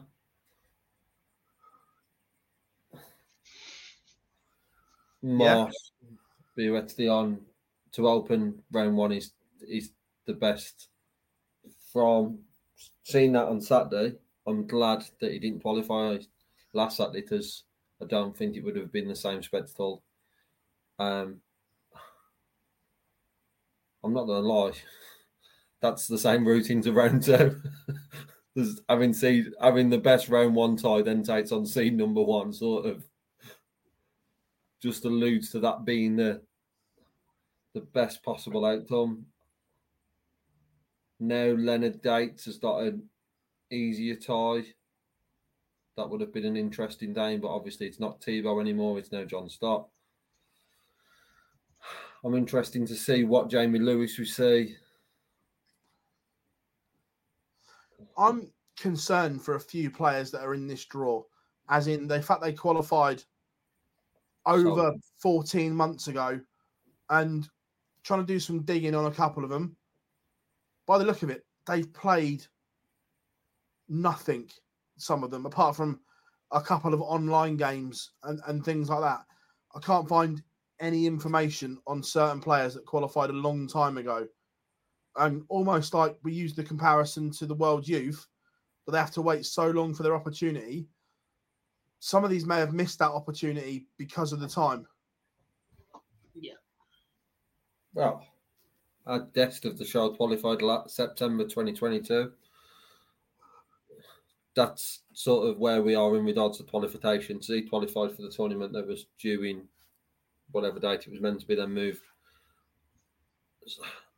So that may see a drop of level 1 performances across the tournament. So I'm totally with you. Like I say, I'm looking forward to seeing Jamie Lewis. I have no idea what Jamie Lewis we're going to see. But it's good to see him back on the stage in regards to semi-finalists just in the PDC just 4 or 5 years ago. He's one I worry about. Oh, yeah. Yeah, I mean... I'm glad to see him back. Yeah. Davies just mentioned 2 ties as his tie the first round, and from what I understand, they're both going to be incredibly one-sided. Lewis versus Bottenberg and Youngans versus Pallet. I agree. Didn't want to say too much, obviously, because Reese was on earlier, but I'm not expecting much from Prinz either. The fact he hasn't played. He had that shoulder injury as well that meant he stopped playing seniors for a bit. He's playing. I wouldn't be surprised to see Prinsey play on 19s. Yeah. I think Reese is fully aware. It's very much the player's perspective is I don't know what the other player's doing. I'm just going to play the board, isn't it? But you're playing at the World Championship. They've definitely been looking at the draw and the form, and you're more worried if you're Dave than if you're Reese, 100%, because of obviously people who've been on Super Series, people who we've seen on ADC, people who are still down to WDF events and we've seen performing the likes of the Yellow Class and those sort of people, that they have to be the ones that are being told out to go deep in this tournament, including the likes of the guys who are doing the seniors. You said Darren Johnsons, Martin Turners, those who we've seen play an awful lot of competitive darts. They have to be the ones who are in the strongest position down into this week. I agree. I'm looking forward to Shawnee Mack against Johnny Tata as well. I think that's a very good game. I thought Tata played well in the World Series this year, and Sean's always solid. Yeah, that's right. I think it's a good first round tie and equally a fairly favourable second round. I think whoever comes through that will fancy taking on Tolkien in the second round. Yeah, I agree. So they will see that as an opportunity of not just getting over the line, but actually progressing further into that week. Looking at the draw, chat room as well, semi-finalists, who are you thinking?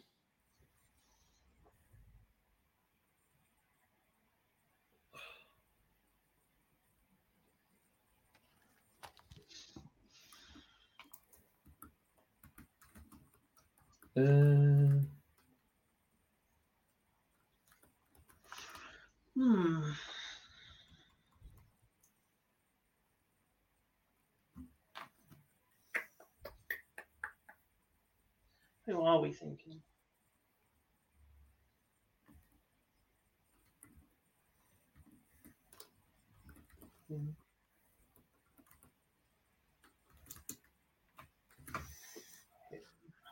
It's a good question. I've got my bottom half. No, I've got my top half. My bottom half's tough. I've got my top half, one of my bottom half, but the other one I'm 50-50 on.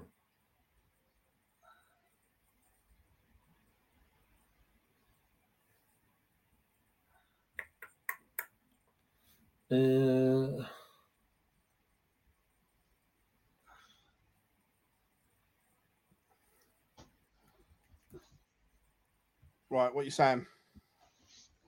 What are you saying? What are you saying? What are you saying? What you? What are you saying? What are you saying? What are you saying?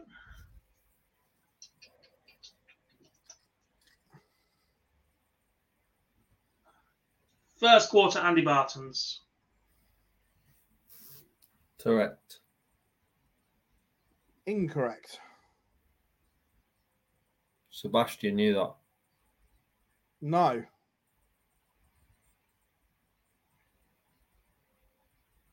I've gone rogue.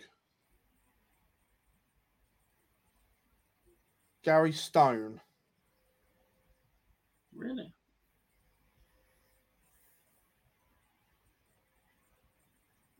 Second quarter? James Hurrell.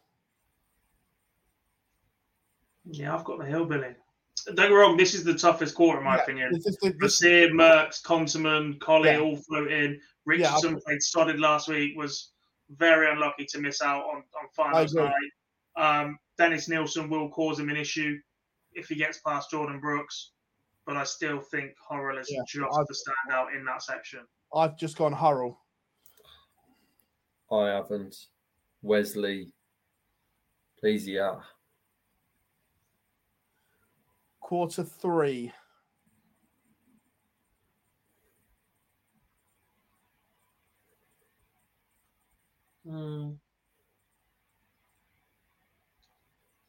A few weeks ago, I had Chris Landman, but I've not been that impressed the last couple of outings in the PDC. I've got an asterisk here. I've got Neil Duff if he gets past Moreno Blom. No. We don't do ifs here. You're either picking Duff or you're not picking Duff. I think Duff gets by him, but I think Blom causes him problems. So you're picking Duff anyway then, so there's no asterisk. Yeah, I'm going Duff. Just to clarify. Yeah, Duff from quarter 3, but Moreno causes him issues. Yeah, his arrogance is frustrating, isn't it? But I think Neil Duff comes through that section. I'm going to go back to Chris Landman. Chris Landman? Yeah. Sorry, Neil. Serves you right for your comment about me and a certain someone at the Motor Supers. Section 4.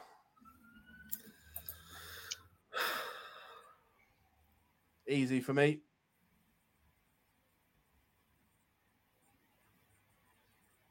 Len. Yeah, he looked very good this week, didn't he? Yeah.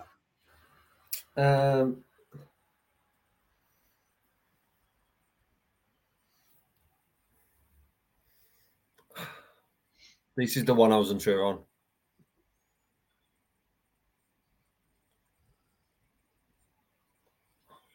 It's just the fact that potential of Yella, DJ, and Danny Lobey, Leonard Dates, that sort of combination we could have. On the no Yella. Not going to sit on the fence. Don't know Yella. Just worry about his consistency. When he gets it right, it's still very good. So that's why I swerved. So, if I was swerving, I was doing Danny Lobey, to be honest. Yeah.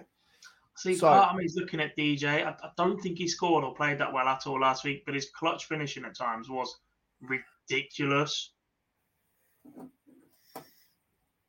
I also think that if you think the spotting and producing and directing was bad on ITV this weekend.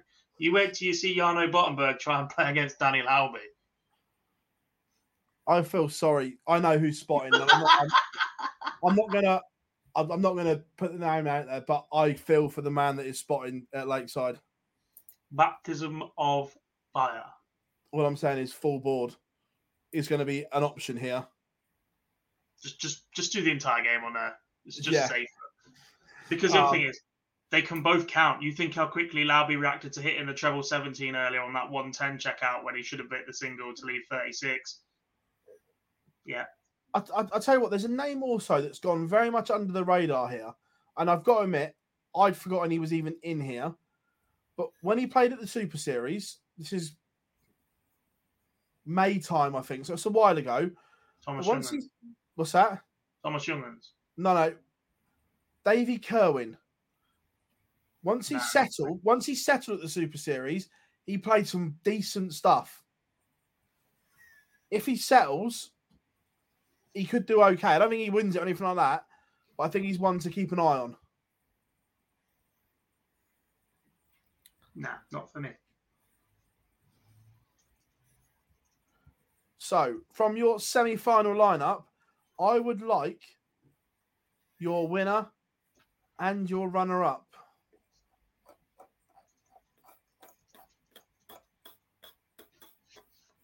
Can't remember what I've got now. That's a good start. I know mine.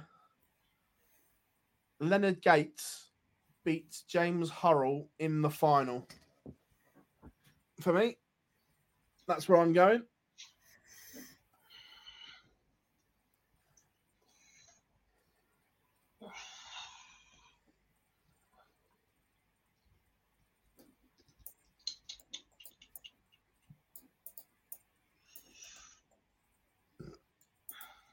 Bartons beats Lamben.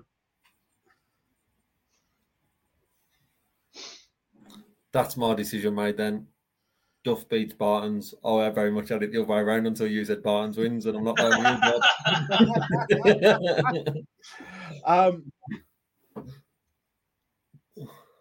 The women's event. We're just naming the other finalist. The only person that can beat Bo is Bo. Yeah.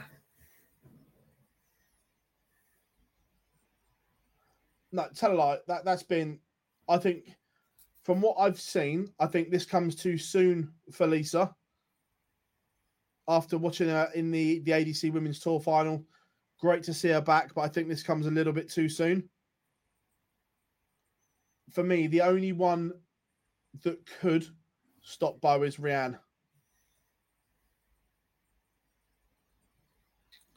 The only players who can stop Bo, I don't think can stop Bo when they meet her at the London format. And then the only player who stops Bo winning is Bo. If some of those meet up, Rianne, Eileen, Lisa maybe, early on, up and quarterfinals or before then maybe. But when that's extended, I just think a power story is just too much. She'll create way too many opportunities for herself. And let's be honest, the finishing isn't too bad either, but she'll just create the amount of double chances that will surpass the others. And I think she comes through with ease then. I can't see another outcome. I'd probably go as far to say I don't see her dropping a set.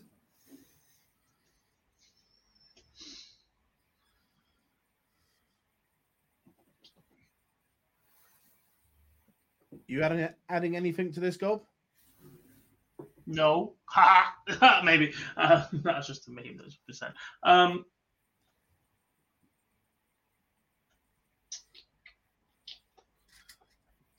Very intrigued to see how Amarina Fleado settles. I think she has a fantastic A game, and at that early stage of best of 3 sets still, where she would run into Bo if they both stayed on that projection, That's a tough little tie there. Let's not rule her out at all.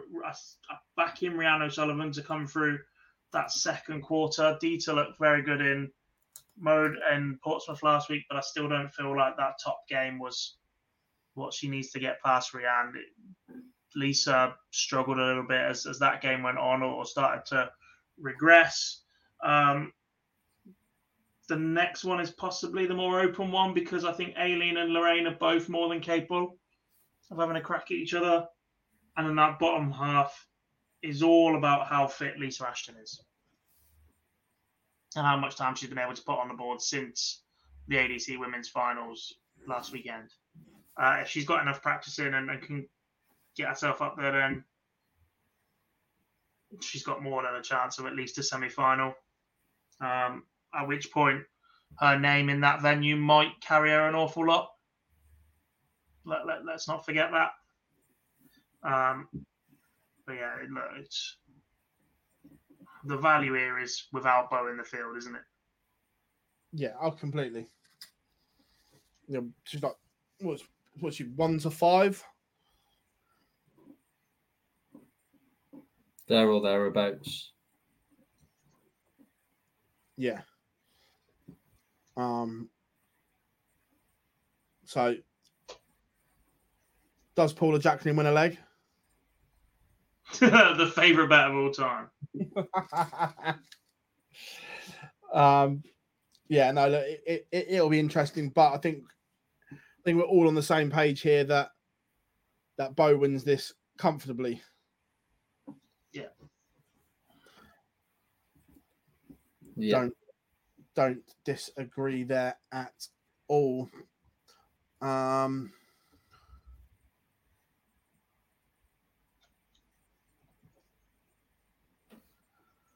Right, week in darts. What have we missed?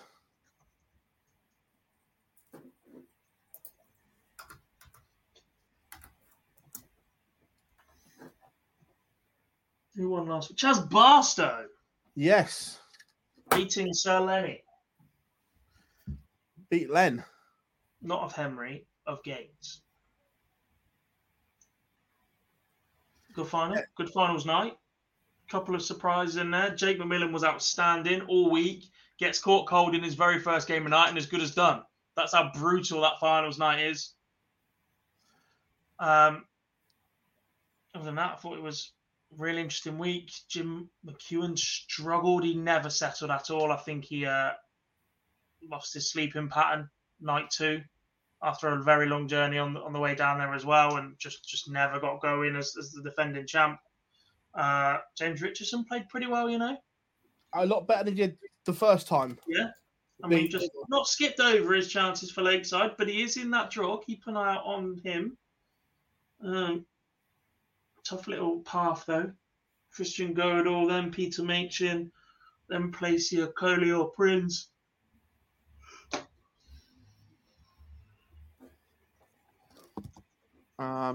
Yeah, no, it was good to see Chaz playing well again because he's not quite lived up to what the bar he'd set, had he, recently? No.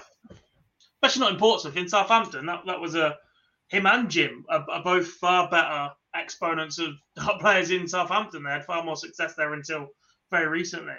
They're probably the only 2 players that said they preferred the Southampton venue. Yeah. But yeah. Yeah, he looked very solid in front of a tough crowd. We nearly had a second 9 of the week. We did have one, though, for Mr. Gates. Expertly called in by the referee, even if I do say so myself. He threatened it a few times, didn't he, that week? I thought Chaz was going to do it, like literally a game before as well. He went 5 perfect. But yeah, excellent from Leonard. Great content in that regard as well. The other thing to talk about this week, by the way, with 10 minutes to go, is that now that the World Championship qualifier has been and gone, a number of players have lost their tour cards. Correct. They are done. So that's anybody on darts rankings who's not currently light green because they're in year 1, or with a box around them with the potential to go and earn money at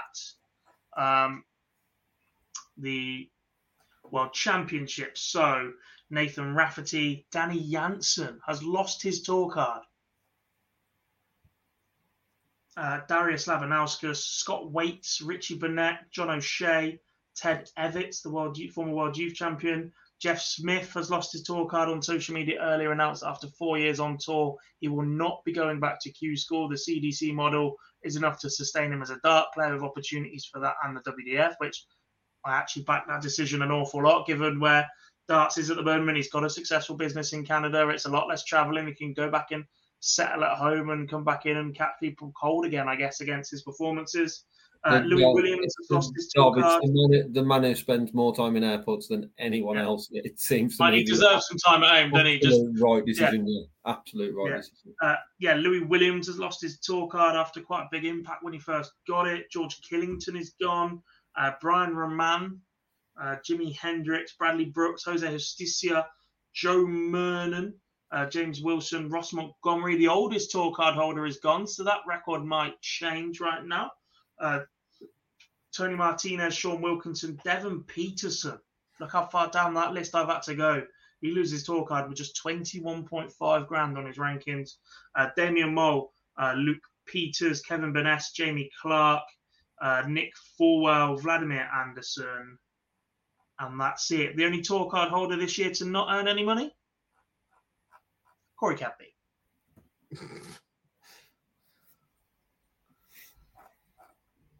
Everybody else, including Challenge Tour players that have then played Pro Tours, have earned at least 750 quid. Lovely. A few players at risk. So they are white with a box round. Steve Lennon is the man on the cusp. Florian Hempel, Radek Sagansky, Connor Scott. Jules Van Dongen, still a lot of work to do for him. Rusty Jake Rodriguez, Christoph Kachuk, Darren Webster. Could you imagine? Where's he got to get to? Quarterfinal to keep his tour card? The last player that did that, Nathan Aspinall? Yeah, it's not happening. And that's about it now in terms of that. Everyone else is either doesn't have one already or is on first year of 2-year tour card. Yeah, obviously. Clearmacher in 62. Does that mean, but he's giving it back? It does, yes. So does that mean 65 will go green? Or will that be... I can't remember what they did with Phil's. Can you? Not off the top of my head, no. Or Raymond's. Yeah, they're the two that... Off the top of my head, I can go back and find that, but off the top of my head now, I can't remember. I can't think of anybody else that's retired inside the 64. Yeah. Not in the very near future, in the near past. I've been sent a message that says extra place at Q School.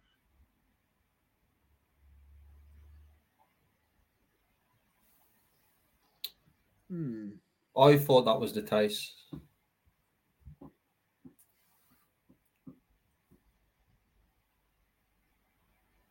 They've not given it up mid-year, have they? They've gave it up end of year, and I think that would be...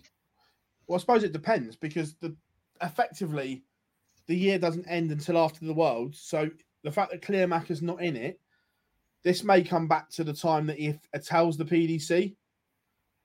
Because if he was to hand it in now, effectively, it's still the season. Doesn't it just effectively come down to the deadline to pay their PDPA full affiliation membership?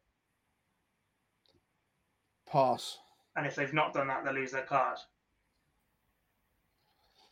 There you go, straight from the horse's mouth. Someone asked, is the Joker going back? And Laura is in. Of course he is.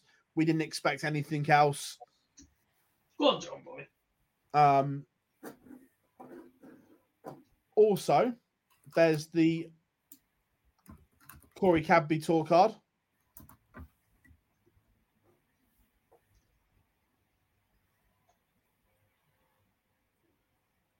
Is it bad that when Laura said that John's going back. My first thought was typing in Doodle, seeing how old John was to see how close he's to the seniors. John, don't tell me. Yeah, I believe Richie Burnett is going to Q School, Charlie. Yes. He's one that I don't understand why you would. Because he still believes he can compete at that level. Whether that's right or not is irrelevant. For the last 2 years, we've seen that he can't. Yet when he played in the Super Series, he was competitive, and with a name and a standing in the game like Richie does, there's absolutely no way he's not in a conversation to play in a seniors event. I agree with you, but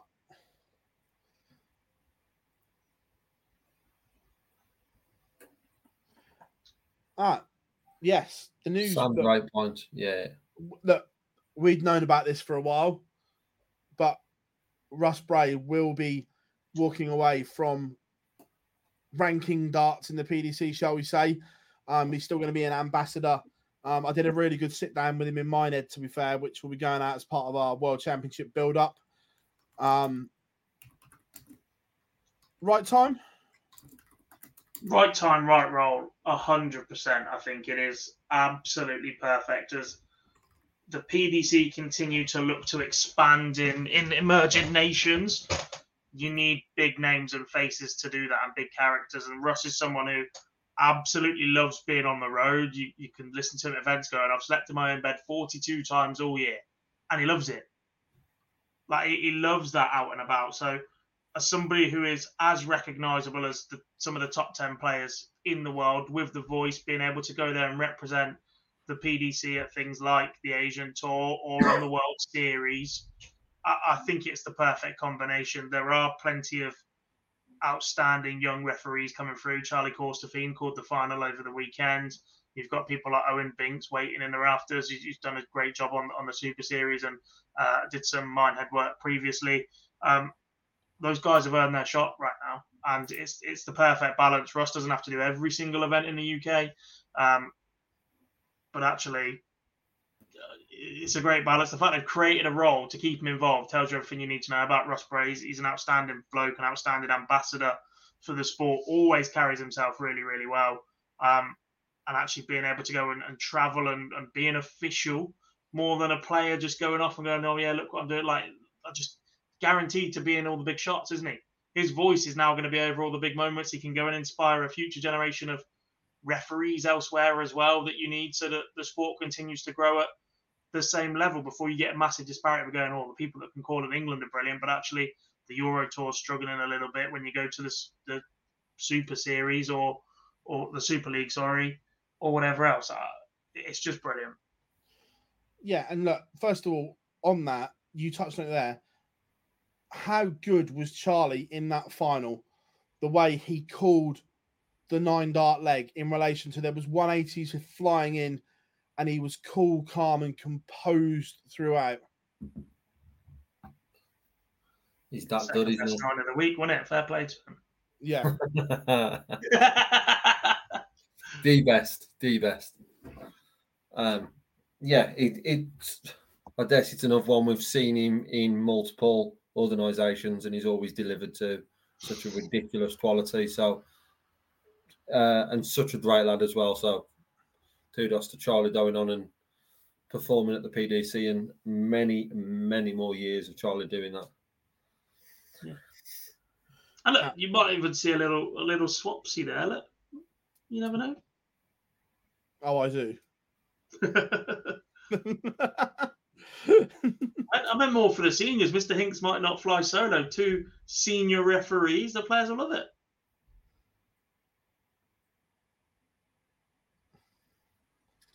Anyway, the treble is green. And Gob's happy because he's going to play on it tomorrow in his Super League game.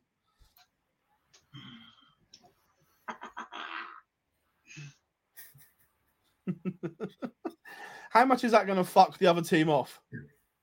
Hopefully a lot. To the point where we're currently checking the rules to make sure we can do it. The only rules in our league state the dimensions and the board must be in good condition. Fucking brand new, lads. I am 99.999% sure there is not a darting ball around what colour the treble 20 should be. Correct. So now I've not broken any rules. That's a first for you. I know, you always make sure you don't break any rules so that when they complain, you go, what have we done wrong? Coming from They're the man who doesn't, already sending a committee member to watch tomorrow. Philip, coming from the man who doesn't like the DARTS, has just made that comment. Yeah. Just remember that.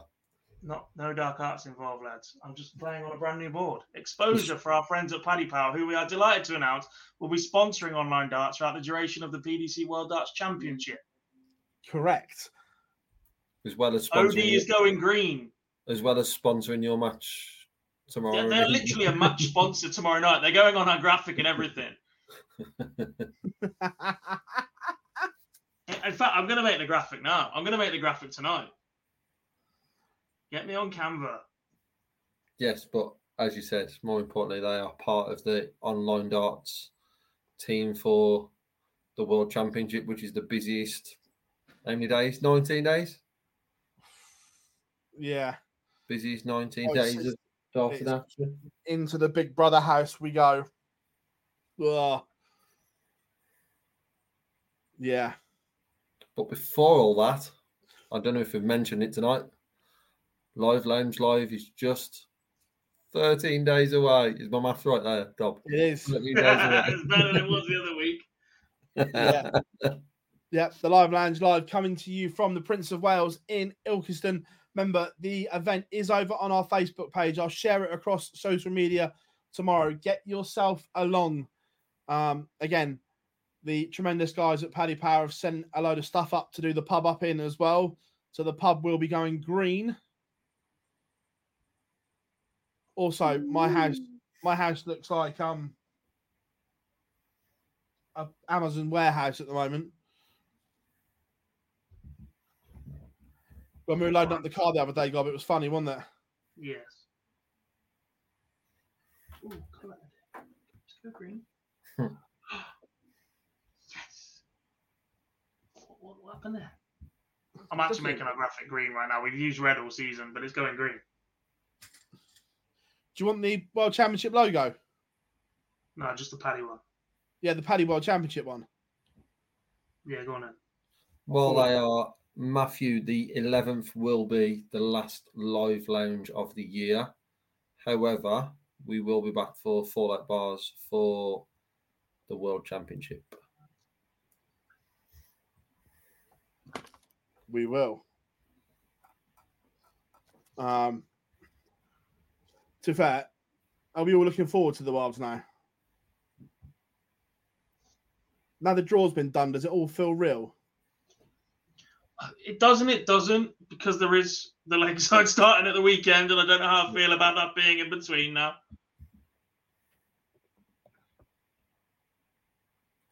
Yeah, it doesn't.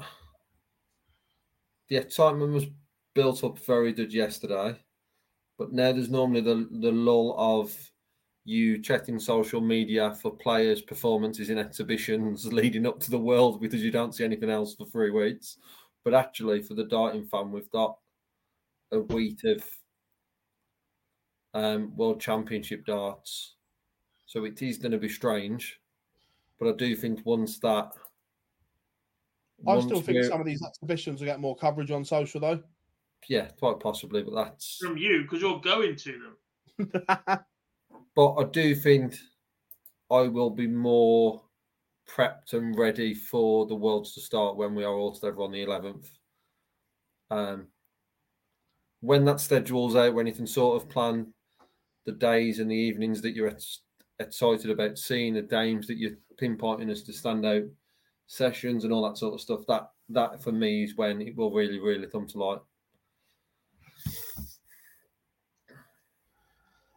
Johnny, I know Scott Mitchell was doing the first weekend and the last weekend, and Johnny Bryant is doing it. The rest, I don't know.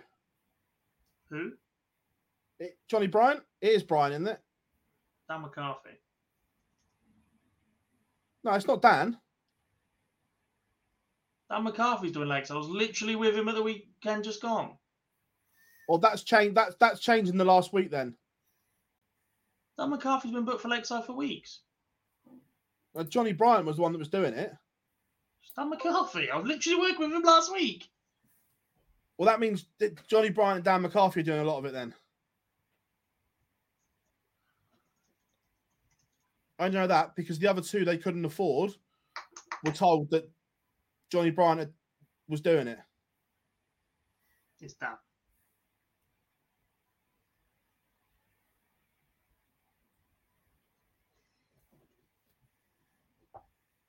Yeah. What about the Edgar interview? Yeah, Phil needs to sort that out. Definitely not me to go and find the quote to use from it at all. You mean you forgot? No, busy man, me. You mean you forgot? Maybe. Don't worry about that. So yeah, the Edgar interview. I asked Gob to do it because I was manic, and he was like, "Yeah, not a problem. I'll do it this afternoon."